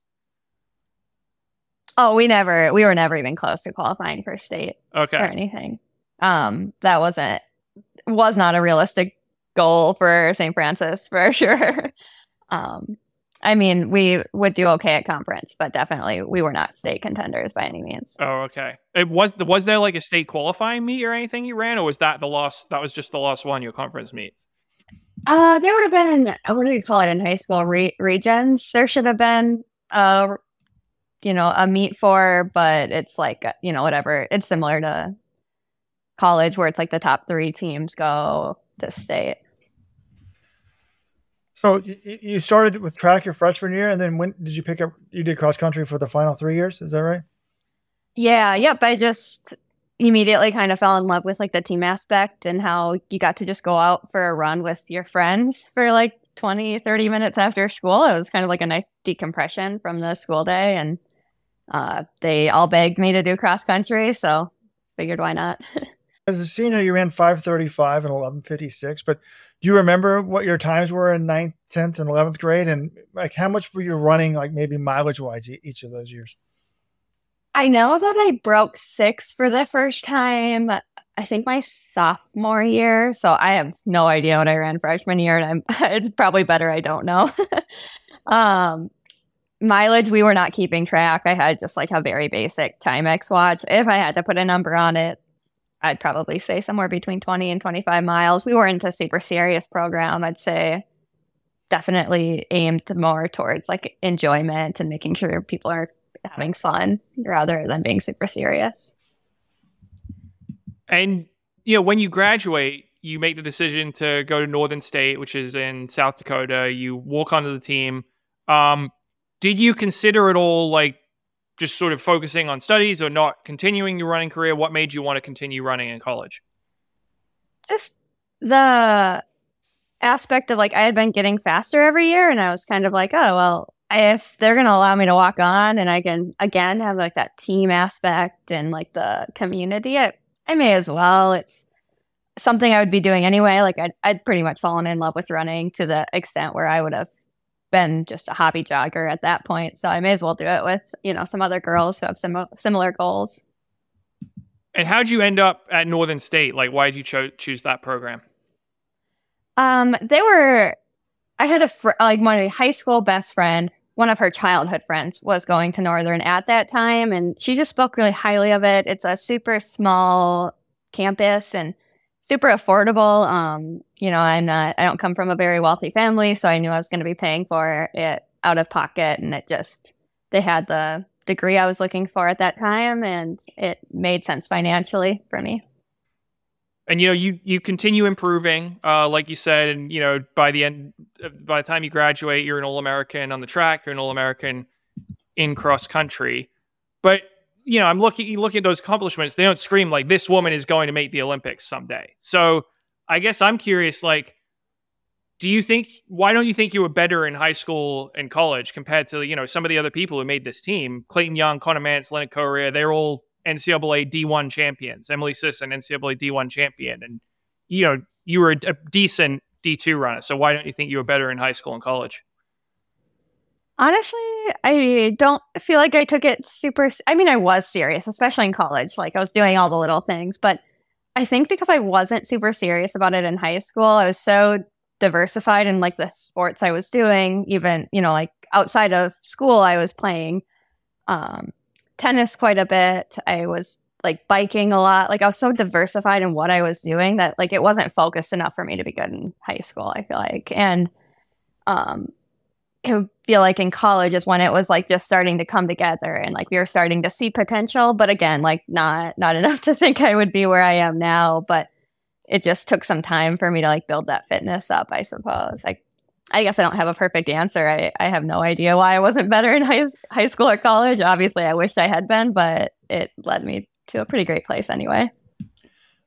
And looking at your times in college, it kind of looks like your freshman year was a little bit rough, 1930 in the 5,000, and really not any faster than you ran in high school. But then you kind of improved a decent amount, pretty quickly, right? The next couple of years, like you were 17:20. Well, it looks like 18:10 freshman year outdoors, but then the next year you went to 17:22, 17:07, 16:43. I mean, was that just a pretty natural progression? Like you just did a little bit more, you just kept knocking a little bit more time off? I'd say the biggest thing for me was I had a teammate her name's Sasha Hoveen. She had the exact same PRs from high school as I did. And my sophomore year, she qualified for nationals in cross country. And we all drove down and watched her. And she ended up being an All-American that year. And I remember her like holding her trophy up and me being like, we have the same exact PRs. Like if she can do that, I can do that too. And I think that's where like a big switch flipped for me, because I was like, okay, I'm just gonna follow along with what she is doing. She kind of like paved the way for me. So I'd say she was a big reason why I saw a lot of improvement that second year. And then once you graduate, again, do you consider quitting at that point, or do you just think, oh, I'm still not done improving? You had this progression. Like, is that why you wanted to continue post collegiately? So when I had graduated, I immediately got an offer to teach in a local high school in South Dakota, and that was what I was going to do. And I was helping my college coach give a tour to a prospective athlete, and the parents of that athlete was like, well, what are you going to do? Like, you've had a pretty successful career here. Like, what's your post-collegiate intentions? And I was like, oh, train for marathons. Like, I had been running marathons in college in the summer, and I enjoyed it, but it wasn't serious or anything. And my college coach was like, well, you could definitely qualify for the Olympic trials in the marathon. And I was like, hold on. What does that mean? How do I do that? And I went in the next day with a pen and a notepad, and I said, tell me everything I need to know. I want to do that. And a few months later, I moved out to Minneapolis here so I could train with Minnesota Distance Elite. So what was on that notepad? Like, what were the things he was telling you about? He was telling me about, then Team USA Minnesota, now Minnesota Distance Elite. He got me in contact with Chris Lindwurm and Pat Goodwin, who started the team. He told me, I had no idea what the qualifying time was, what pace that meant. So he gave me kind of all that information, showed me like the USATF website. I didn't know there were national championship races after college. I didn't understand what world champs were. Like, I was so in the dark with all that stuff. I guess I wasn't like a huge track and field fan that way. So I had a lot to learn for sure. Mm-hmm. But he had an inkling that you would make a good marathoner. Like, did you have that sense when you were in college that, hey, I'm good at the 10K, but I could be great at the marathon? I don't know that I had the sense that I could be great at the marathon. I just thought like, oh, I'm really good at doing these long runs with the boys. Like I'm really good friends with all my teammates now. And to hear them talk about how annoying I was to them, I would, run with all the boys, like the men's team. I'd be pushing the long runs, and they'd all be, super upset about it and kind of getting their egos hurt. Of course, now they're like, well, it makes sense. But at that time, they're like, who is this chick? Like, get her away from us. So you dropping them? Yeah, certainly. But that's just like kind of the way I am even now, even on long runs with our men's team. Like I can hang with them. I can push the long run pretty simply. And that's just my wheelhouse for sure. Now, you said you ran some marathons for fun in college. So what marathons were they, and what were your times? So they were trail marathons here up in Duluth. They have one called the Eugene Kernow Trail Marathon, and I stumbled upon it between my freshman and sophomore year. My college coach wanted me to run some summer races, and I was like, this looks really cool. So I signed up for that, much to his dismay, but I told him I wouldn't race it. I think I ran like 4 hours. But like when I'm saying trail marathon, I'm talking super technical, like hands and knees crawling up hills, like certainly not running for most of it. Yeah, I've actually got the results here. 3-time champion, 2014, 2015, 2016. Your winning times 4:21, 3:57, and 4:01. So that must have been a pretty tough course. It's very, very difficult, but it's super beautiful. A lot of like rocks you're running over and stuff like that. But definitely a good intro into the marathon. Now, I need to poke one hole into your story because before we started, you said that John asked if you were a Let's Run fan. You said, yeah, I used to go to Let's Run on the forum all the time in college. I would put in whatever injury I had, and then Let's Run and try to diagnose myself. But then you said you didn't know there was national championships. Well, I guess that means so you were a forum only person. You didn't go to the front. Yeah. I don't even know if I knew there was a front page until after college. I was a forum only. Like if I had an injury, I was trying to search my symptoms. And then like if I did have whatever, we'll say tendonitis, I was trying to look for what other people found as solutions on Let's Run. I definitely I don't think I was like interested enough in running, I guess, at that point. And then like post-collegiately, I was like, oh, there's like a lot of really cool stories on this if you actually like look through the website. But I think it was just a lack of interest at that point. To be fair, I don't think we'd hired the great Jonathan Gold back then, so homepage was spare. Well, Robert, you just got to learn there are different kinds of Let's Run visitors. You have forum-only people, you have homepage-only people who just want the news, they don't care about the forums, then you got both. So we welcome visitors of all kinds to letsrun.com. Okay, so moving back to Minnesota out of college, do you have to, is this like you just kind of show up and you're on the team immediately? Do you have to talk Chris Lundstrom, your coach, into letting you on? How do you get on the Minnesota Distance Elite? Yeah, I would definitely say we had to smooth talk him to let me on. He was totally fine with me coming here and training, but I came here like, again, kind of like we'll say a quote unquote walk on. I didn't have any of the benefits of being on the team. I didn't have like the shoe help or the financial help, the stipend. I just was like a training partner. I'd show up, Chris would coach me, and that was it. And it took me a good like 6 months of being here before I was officially like a team member of Minnesota Distance Elite. Did you feel like you got along with him as a coach right away though? Or what was your relationship like, athlete coach? Yeah, it was immediate that we kind of clicked. He's super level-headed. My college coach and him have like a very similar coaching style. So it made a lot of sense for me. I don't feel like I had a long period of time where I was like having to get used to his coaching. The only thing was like he's very, very quiet, and if you have like a really good workout, he's just kind of like, yep, that was pretty good, but not like super enthusiastic about it. So that was the only thing I felt like I needed to learn about him, is he was proud of me without having to say it, I guess. Now, what about work? So you were going to be a teacher if you'd stayed, back in South Dakota, is that right? But were you teaching then, and now you're a paralegal, or did you find a new job? Like, how does that work? And like, when do you guys practice? Because most people, I assume, have full-time jobs. So how do you balance those two? Yeah. So when I first came out here, I was working in early child care centers, still teaching, just, substitute teaching. So it was a little bit more flexible with time. And then around the pandemic, of course, that kind of got squashed, and I moved into paralegal work after that. Just it's super flexible type work, but we do meet 3 times a week, Tuesdays, Fridays, and Sundays, pretty early, usually around 7 to, make it possible for people with jobs. But everybody who has full-time jobs has they have to be kind of flexible, obviously, to be a full-time runner. You debuted in the marathon in 2019 at Grandma's, 2:32. You didn't break 2:30 until your 5th marathon, but since then, it's kind of what you were talking about in high school and college. You've continued to get better pretty much every year. You ran 2:25, eventually 2:24. Was there a race in there where you kind of felt like you had arrived as a marathoner?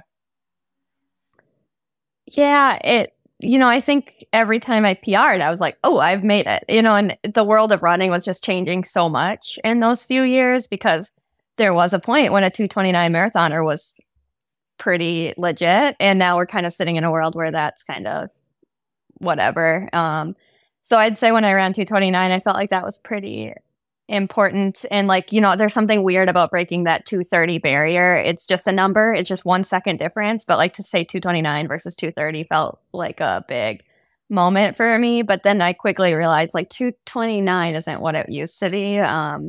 So then probably for real, the 2:25 was a big turning point for me, because that was something I could say okay, I'm near the top 10 for American distance runners of all time. I've got, PRs near the women I looked up to. Yeah, that's a pretty big leap. You win Grandma's 2021, 2:29.04, and then come back the next year, repeat 2:25.01. What goes into that 4-minute improvement in that year? A few things. I think I had just finally figured out the nutrition side. I'm still pretty loosey-goosey with my nutrition, to be honest, but I've got it more dialed in, where before I was just kind of I'll just throw some Tailwind in a bottle and it'll be good. But also I felt like I just underperformed in my previous marathons. And then I'm going to just give a little shout out. I think the Puma shoes are really, really legit. So I think they helped me quite a bit more than the shoes I was running in before. What were you racing in before? The Nike, not the Alpha Fly, whatever the other one is, Vaporfly. Yeah, gotcha. Wow. I go out and get myself some Pumas. But like, I'm curious because, you the whole point, you had the spark to run post-collegiately. It seemed like you just loved running and you're improving. And then but you were going to probably do it recreational, but then your college coach gets the trial spark. But then your first marathon, 234, 232, you're in the trials. I think you're 36th in 2021? I think 37th. Telestopsia has it wrong or someone's been disqualified. Oh. They say 36th. Oh, that could be. I don't know. Was it still at that point just the process, you're enjoying it and you're getting faster? Or are you thinking, I want to make the Olympics. I can make the Olympics? It feels so silly to say this, but yeah, I felt like I could make the Olympics. So I am, I'd say, a big dreamer, a big believer in myself. And I look back and think like, oh, that's pretty embarrassing to think like this 2:32 marathoner thought she could make the Olympics. But I mean, I think that a lot of people come up, they like leave a lot of potential on the table because they think their dream is embarrassing. And obviously it can pan out if you work hard enough. No, I think your story is proof that these dreams aren't embarrassing. In fact, more people can have them because you proved it is possible to make it all the way and make it to the Olympics. So that first trials, like, what was your mindset going in 2020? Are you thinking you could make the team in that race? And like, what did you learn from that whole trials experience? Yeah, I wouldn't say it. Like, of course, I would go out on my runs and dream of making the team. But like, realistically, I wasn't like, oh, I'm a dark horse to make this team or anything. I felt like I was just there to enjoy it, like gain the experience that I needed. And I learned so much about racing from like that race specifically, how it goes out slow, how you have to be tactical and tuck in. And I made a lot of mistakes during that race and I got to learn from them for sure. What mistakes did you make? I can so like vividly remember like there was a big group of us obviously, but for some reason I ran real wide of everybody and like was taking the brunt of the wind for so long. I can say there's photos of it. I'm like, what is this girl doing? Sorry, my dogs are losing their mind over the mailman. Oh, okay. Yeah, classic rivalry there. What are your dogs' names? Yeah. August and Pecos. Oh, okay. What is Pecos? What's the origin there? She's from Cabo, Mexico, and Pecos means freckles in Spanish. Okay. Interesting. How did you come across a dog from Mexico? It's actually my boyfriend's dog. His dad lives down there, and they found her out in the desert and flew her home for my boyfriend. Oh, wow. So how does she like Minnesota? She hates it. She hates going outside in the winter. Oh, really? She's a desert dog for sure. Yeah. Yeah.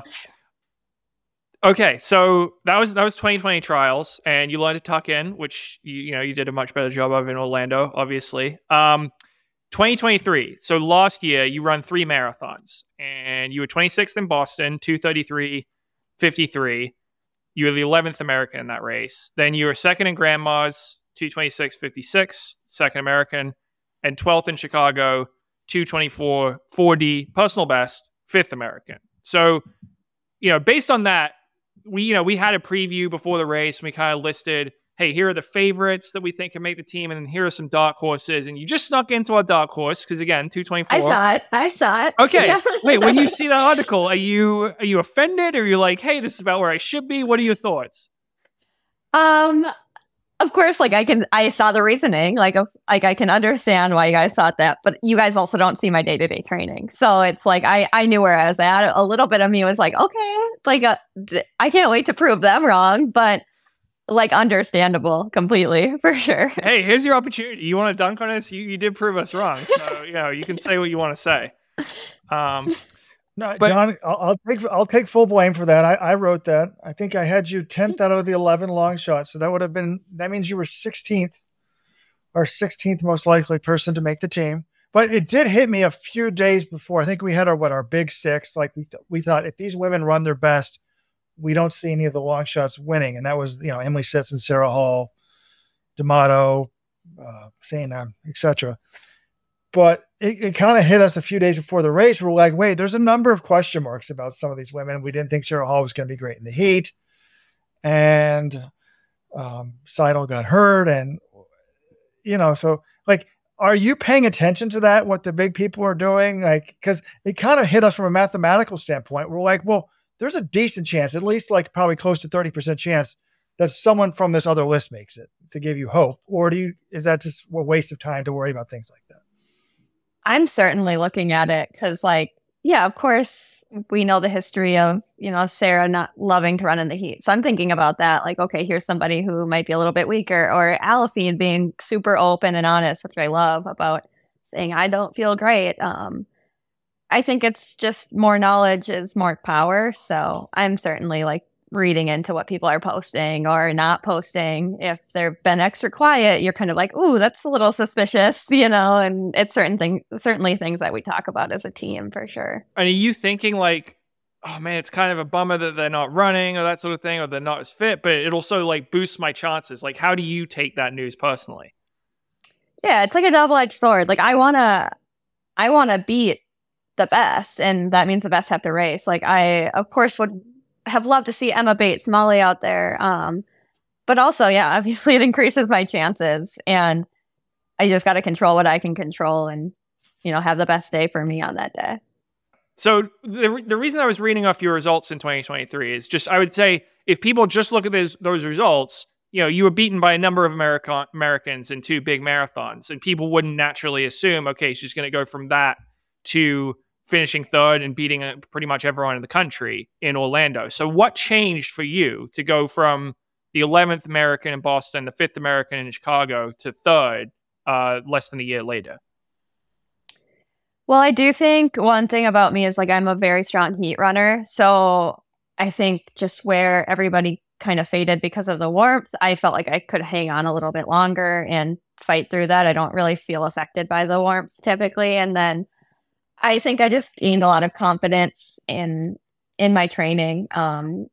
I just knew I was doing workouts that if I follow Kiara D'Amato, I was like, oh, I'm doing a similar workout that she does. And she was the American record holder. I think it just gives me confidence when my workouts are going really well, and just felt like I was probably doing as good of workouts as anybody else who was training. So all the hullabaloo about the start time of the trials, were you hoping it would stay at noon, or did you have an opinion on that? Right away, I was just kind of leave it as it is. I don't like this drama. I don't want them to back out. And we should just be grateful somebody wants to host us. And then when I got down there, I thought it was even more silly because there were some days in Florida where it was 40 degrees in the morning and the high was 50. It wasn't going to matter what time the race was on. It was just going to matter what day it fell on. It was either going to be hot or cold. It wasn't, I don't know. It to me all just felt very silly because the weather is a common denominator. We all have to deal with that. And, we can all prepare for it in our own ways. We had plenty of time to know it was going to be warm and that it was going to be in Orlando. Was it warm when you would run Grandma's? Because that's a summer race, but it's also, pretty far north.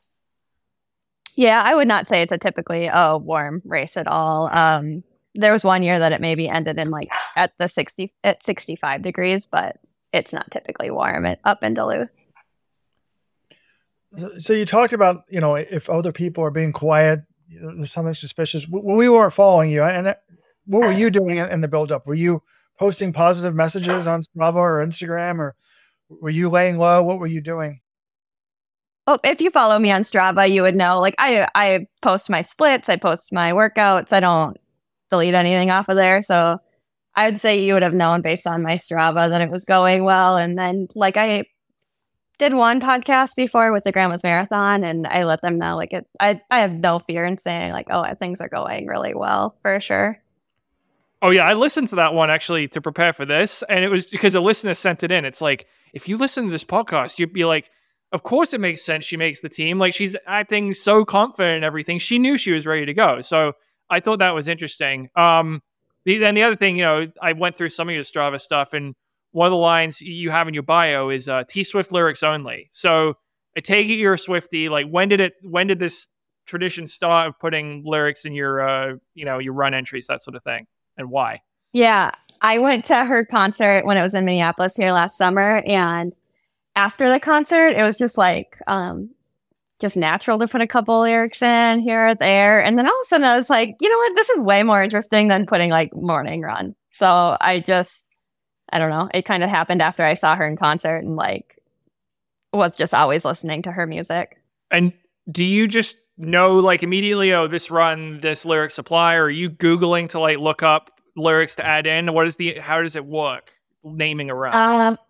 I'd say it's about 50-50. There are some times where I'm like, this lyric is perfect. Or like maybe I'll hear a song and be like, oh, this is going to be a good lyric for this day or whatever. I knew like I was going to name that title, like my race, One Day You Will Be Remembered.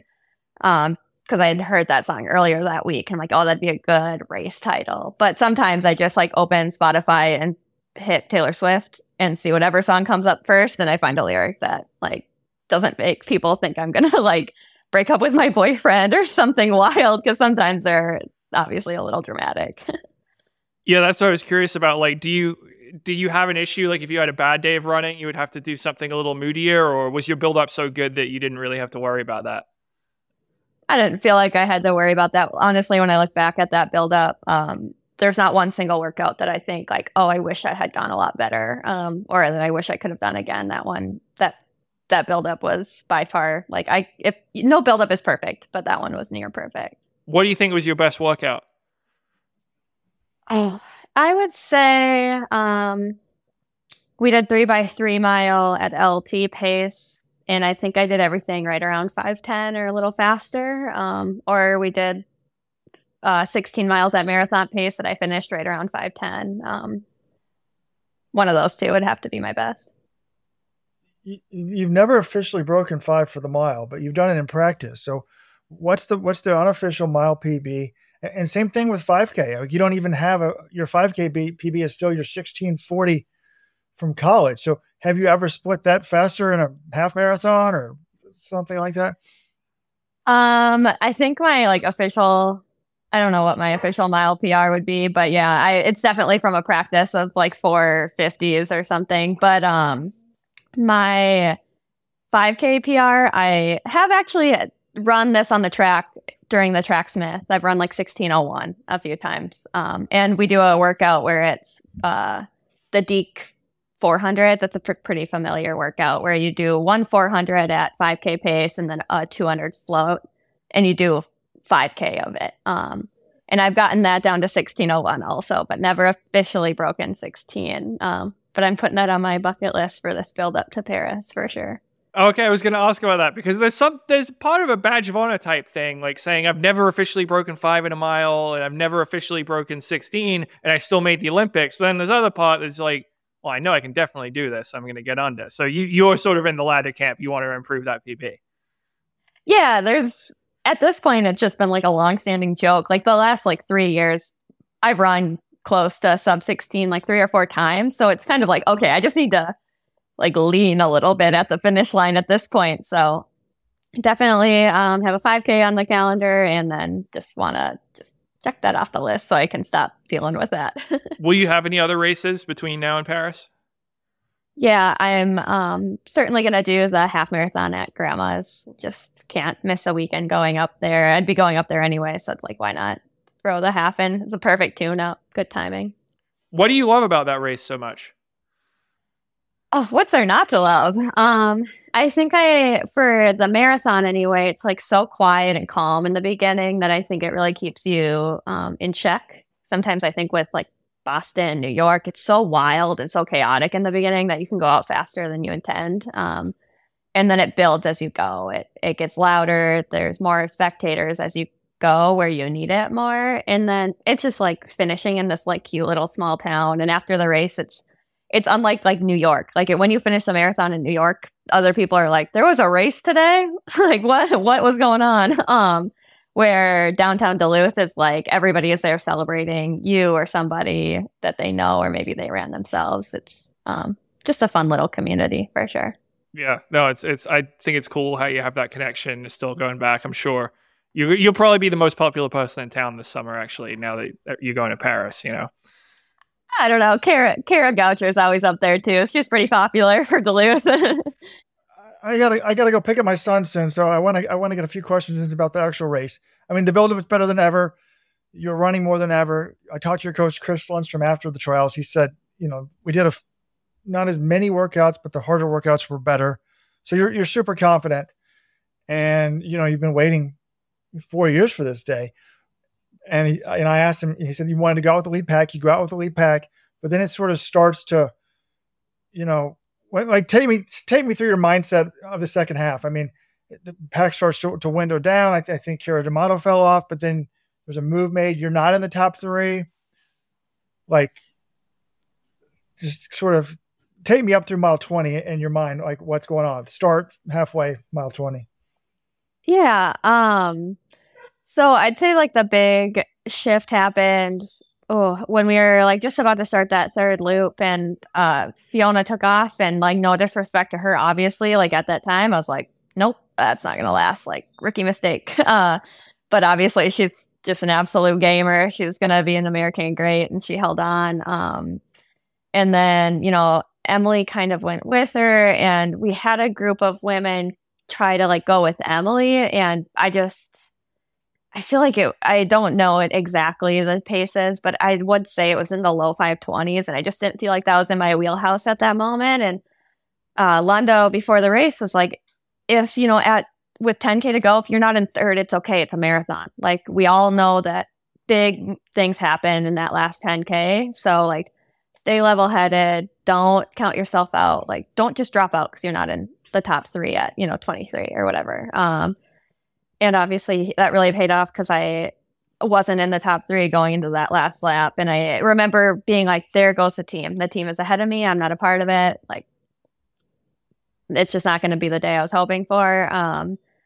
But then Carolyn Rotich came up behind me, and she gave me some really great words of encouragement, pushed, like, she was like, let's work together. This isn't over. Let's catch them. They're falling back. And she ended up just like flat out passing me. We hardly worked together, but she just kind of gave me what I needed, and I really just maintained pace. And that group of women they weren't able to hold the pace that Emily had set. And, and I passed, like Sarah and Betsy, and had to fight it out with Carolyn for those last couple of miles. And at some point I finally heard somebody say 3 seconds back. And then that was like the first time I was like, oh my gosh, like, I'm in third and I have a lead. Like, I have a gap. And then I heard like 7 seconds back, 15 seconds back. And that was with, I don't know, 2 miles to go, maybe less. And then what's it like? I mean, do you have friends and family on the course, and you call him Lundo? Is Lundo going nuts? I mean, I don't think I could control myself if I was coaching. Yeah. Like I mentioned earlier, he's super like those first 2 laps, he was like, looking good. Things look great. Good running, like super calm, controlled. And then that last lap when I was in third coming past him, because he was out by the airport where it was a little bit quieter, I think his like voice was gone. He was screaming so intensely, which I hear very, very rarely from him. So I was like, oh, like, I felt so much pride for him, and I wanted it to do it so deeply for him and for Minnesota Distance Elite, because like, not too many people know who Chris Lundstrom is, but they should. He's like a great coach, and not too many people know who Minnesota Distance Elite is, but like, we're out here, we're working really hard. We've got Annie Frisbee and Joel Reichow, and I wanted to do that for them as well. Yeah, we did I did an interview with him after the race. I'll link to it in the show notes, but it was great. I mean, his advice was perfect. He said, not everyone who goes with the move should go with the move. And I told her to have a measured response, and, it ended up, working, amazingly well.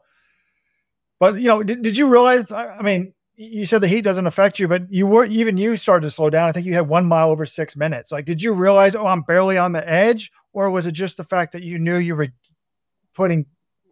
or you're not worried because you were getting farther ahead of Caroline? Obviously you don't want to finish the marathon with your slowest mile.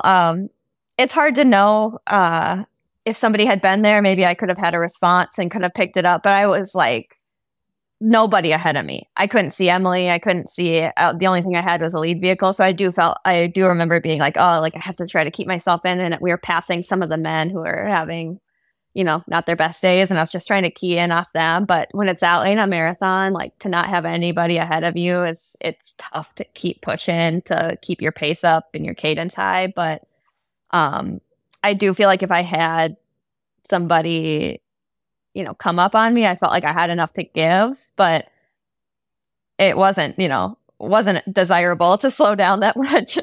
Were you aware of your splits, like, and how much you were slowing down towards the end of the race? Everyone was slowing down pretty much, but were you aware of how much you were slowing down? Yeah, I was splitting each mile on my watch, and I would look, but when, at some point you're like, whatever it tells me isn't going to be helpful information for what I need right now. Like, I don't need to see that I'm slowing down to know I'm slowing down. And I was trying to push for sure, but there's only so much you can do at mile 25. So when do you realize I've got this? I felt pretty confident, like when I heard like 7 seconds back and then 15 seconds back. But the whole time I was like, you are not going to be one of those people who is starting to celebrate too early and then gets caught at the finish line. I just kind of wanted to make sure like I was within a few steps before I gave a good celebration, because you just don't want to be that person. That would be so embarrassing. No, it's interesting. I was watching the race back and I'm like, when is she going to celebrate? Like, she's so far in front, and it was only in the final couple steps, but your celebration was great. Like, I was like, that is how I would celebrate if I made an Olympic team and you were saying, pinch me. So I thought it was really cool. Yeah. I mean, I'm somebody who just in general kind of wears their heart on their sleeves, especially in running. Like, I feel like it's such an easy way for me to be vulnerable and emotional, and people can really connect when you really show them how you're feeling like that. So I was having the time of my life, and I wanted to let people know I was. What did you do when you crossed the line? What were you thinking? When I crossed the line, I went, what? Like, I couldn't believe that this was happening to me. And then of course I got to, hug Fiona and Emily Sisson, and my agent was there who, Howie Management signed me when I should not have been signed. I was like a 2:30 marathoner. They had no reason to really take a bet on me like that. And so I got to celebrate with, John from Howie Management, and just feel like, oh, like what a great moment for them. Cause they took a shot on me when I was, an okay marathoner. So you have a full-time job, as a paralegal, but a deal with Puma, but I'm assuming kind of it's a minor deal, but does it have a big Olympic bonus in it? Like, I hope, an escalator? Or? I do just sign with Puma for sure. I don't necessarily need the job financially. I just, I'm somebody who, if there's nothing to do, I'm going to find something to do. I tried the pro runner life where you just kind of sit around and watch TV all day, and just doesn't really vibe with me. I have a hard time just relaxing. So full-time paralegal requires me to be at my desk full-time. So between runs, I'm sitting for, 6-7 hours. And I think that works better for me rather than just kind of having to fill the day. So is that something you'll continue doing full-time until like the whole spring and summer, until the Olympics? Or would you back off like the month beforehand and sort of go into running a little bit more? Just because of like the insane amount of travel that I have coming up over the next, 6 months, I am going half-time. And then I'll go back to full-time after the Olympics. But I would be having to ask for days off like almost every other week. So it just made sense to move to part-time for the next 6 months. So what was that like? I mean, I know most of your work's remote, but occasionally you go into the office. But the vacation the week after the trials, when you come back in, hey, how was your vacation? I'm assuming everybody knew, right? or did they yeah. try? They were super excited for me, and the named partner, Brooks of Brooks, Cameron, and Hipsch, when I was in my interview with him, he looked me in the eyes and said, well, what are we going to do when you go to Paris? What are you going to do when you make the Olympics? How are we going to figure that out for your job?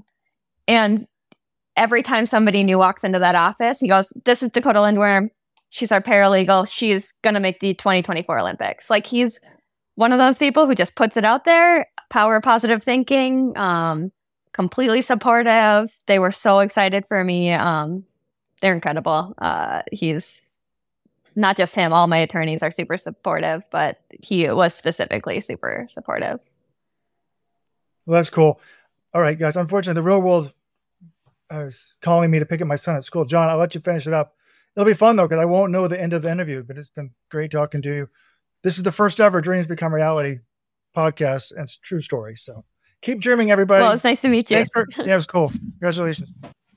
So what are you going to do in Paris? Like, do you have a good, what would be a good result for you in the Olympic marathon? I don't think top 10 is out of the question. It's going to be hot. It's super challenging course. I would really love to sneak into that top 10. It's, of course, it's the best athletes in the world, but it's a very limited number of athletes also. So I think that's possible for sure. What do you make of that monster hill in the middle of the course? It makes training weird. Coach Lundo and I have been talking about it a little bit. Like, so much of the course is flat that you do have to train for that. But like, there's that 3 mile long hill. I get to go out to Paris in April. Puma's flying us out for a course preview. So once I get eyes on it, I think we'll have a better idea of how to train for it. But right now it's just I think next week I'm going to start just go on the treadmill and set it to 4% for 4 miles in the middle of my easy runs. Yeah, it feels like it's a unique feature to replicate an outdoor run. Like, do you have anything like that around you in the Twin Cities, or do you think you'd have to replicate it on the treadmill? I think we would have to replicate such a long hill on the treadmill. I live in, thankfully, a fairly hilly area if I choose to run that way. But nothing, who has a 3 mile long hill near them? That's, unless you're at altitude near a mountain, that's a pretty tough one to replicate. Yeah, for sure. Do you consider yourself a good hill runner? I wouldn't say it's I prefer a flat course. I'm a really metronomic runner, but I can do well on hills for sure. Grandma's, for example, everybody thinks it's flat, but it's incredibly rolling. It's undulating the entire time. So I think I can do well as long as I'm training for it. That's really Lundo's coaching styles. I feel like he gets you ready for the race that you're trying to get ready for, not just kind of doing bland training. I'm always interested in the time conversions between some of these marathons. Like Robert, he's always Boston, people shouldn't be getting a time conversion on that thing. It's downhill, and Grandma's is a net downhill. You've run Grandma's a bunch, but you've also run Boston, Chicago, a bunch of other ones. How does Grandma's compare to Chicago? Should there be a time conversion for those races? In my opinion, I think Chicago's an easier course.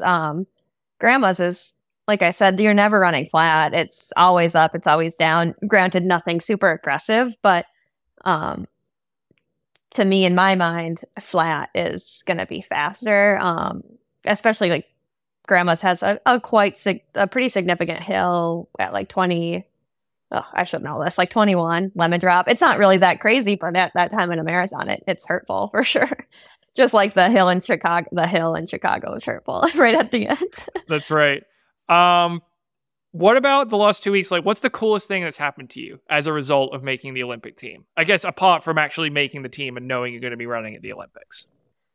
I think the coolest thing was the night after, or the night of, I went out. We were kind of just bar hopping a little bit, celebrating, and we walked into this bar, and I was told Des and Kara were out back. So I walked out onto the patio, and when I did, they stood up and they were just in shock and awe. They were celebrating me so heavily. And I was like, you are two women that I look up to so greatly. And I can't even believe you know my name. That felt like such a oh my gosh moment for me. Yeah. Well, I feel like you gotta get used to it, because you're going to be going down. You're like Brian Sell. You're the Brian Sell of the 2020s in terms of the small school who made it happen on the big stage. And now you're going to the Olympics. People will tell your story, and has that sunk in that you're going to be remembered? You will be remembered, like you said in the lyrics. Yeah, it's funny. Just today, I was realizing that there have not been very many marathon, women's marathon at the Olympics. It's a fairly new event, and I was I'm going to do the math quick. I can't remember how many years of it there have been, but there's only been 42 qualifiers for American women at the Olympics in the marathon. I was like, I'm one of 42. That is so mind blowing to me. And I'm super happy that I'm a story that people can tell, especially to like high school athletes, because I think we leave a lot of potential on the table by not thinking that you're, fast enough when you're young, for sure. Yeah. Paris will be the 40th anniversary because the first one was 1984, LA, Joan Benoit Samuelson winning the gold. There's actually a great book about it. We had the author on a few weeks ago, Stephen Lane, about that first women's Olympic marathon. Because it is kind of crazy that it took so long for that event to become part of the Olympic program. And now it's just like, well, of course, women can run the marathon and run well. And it's actually the cool thing about this year, essentially every Olympics until now, the final event of the games had been the men's marathon on the final day. This time, the women are the final day. So the spot, what are your thoughts on that being the final event of the Olympic Games on the final day? I'm super excited for that. I think it gives me too. Like, I really wanted to be a part of the opening ceremony. So the longer I have from that until the marathon is great, because I know it's a lot of time on your feet. But I love that they're highlighting women, especially after we had been, having to sit on the sidelines for so long. What will you do in between the opening ceremonies and the games? Because that's a long time. Like, are you going to be in the village the whole time, or would you be somewhere else? No, I think I'll be, it's funny. I have no idea what the logistics of the Olympics are. I don't know what standards. I do need to reach out to a few people and just see. I know my boyfriend wants to be out there the whole time, so I think we'll get an Airbnb or a hotel. Ideally, I don't think I want to spend the whole time in the village. And I'll be working for sure. Okay, the one other thing I wanted to ask, like, you've made the Olympics. That's one of the big goals for every runner, reaches a certain level. What other goals do you have remaining in the sport? It's funny because I feel like I climbed this big peak, and now I have to look around and find out what's the next mountain I want to climb. I think being top 10 at the Olympics is really important, and of course, then repeating this in 4 years and making another Olympic team. But along the way, I want to be consistently making world championship teams. Also, I think that's something I've been eluded of. Like I was the alternative for Budapest, and I want to be one of the people who makes the team for sure. And what about like world marathon majors? Is it top 5? Is it podium? Is it winning? Like, do you have any dreams for those? Yeah, I mean, right now I think the more digestible goal is that I need to crack the top 10. I was 11th at Chicago. So like that's step one. But yeah, I want to be a top American at a world major. I want to, place high there for sure. And majors like New York, you just never know what's going to happen there. Yeah, no, we've seen that many times with the previous generation of American women. A lot of surprising results, but a lot of great results in that. So, well, Dakotah, you've been very generous with your time for us this afternoon. So thank you so much for talking to us and telling us about your story. And obviously, congratulations on the result in Orlando. But it was wonderful to have you on the show. And best of luck in Paris this summer. Yeah, thanks so much for having me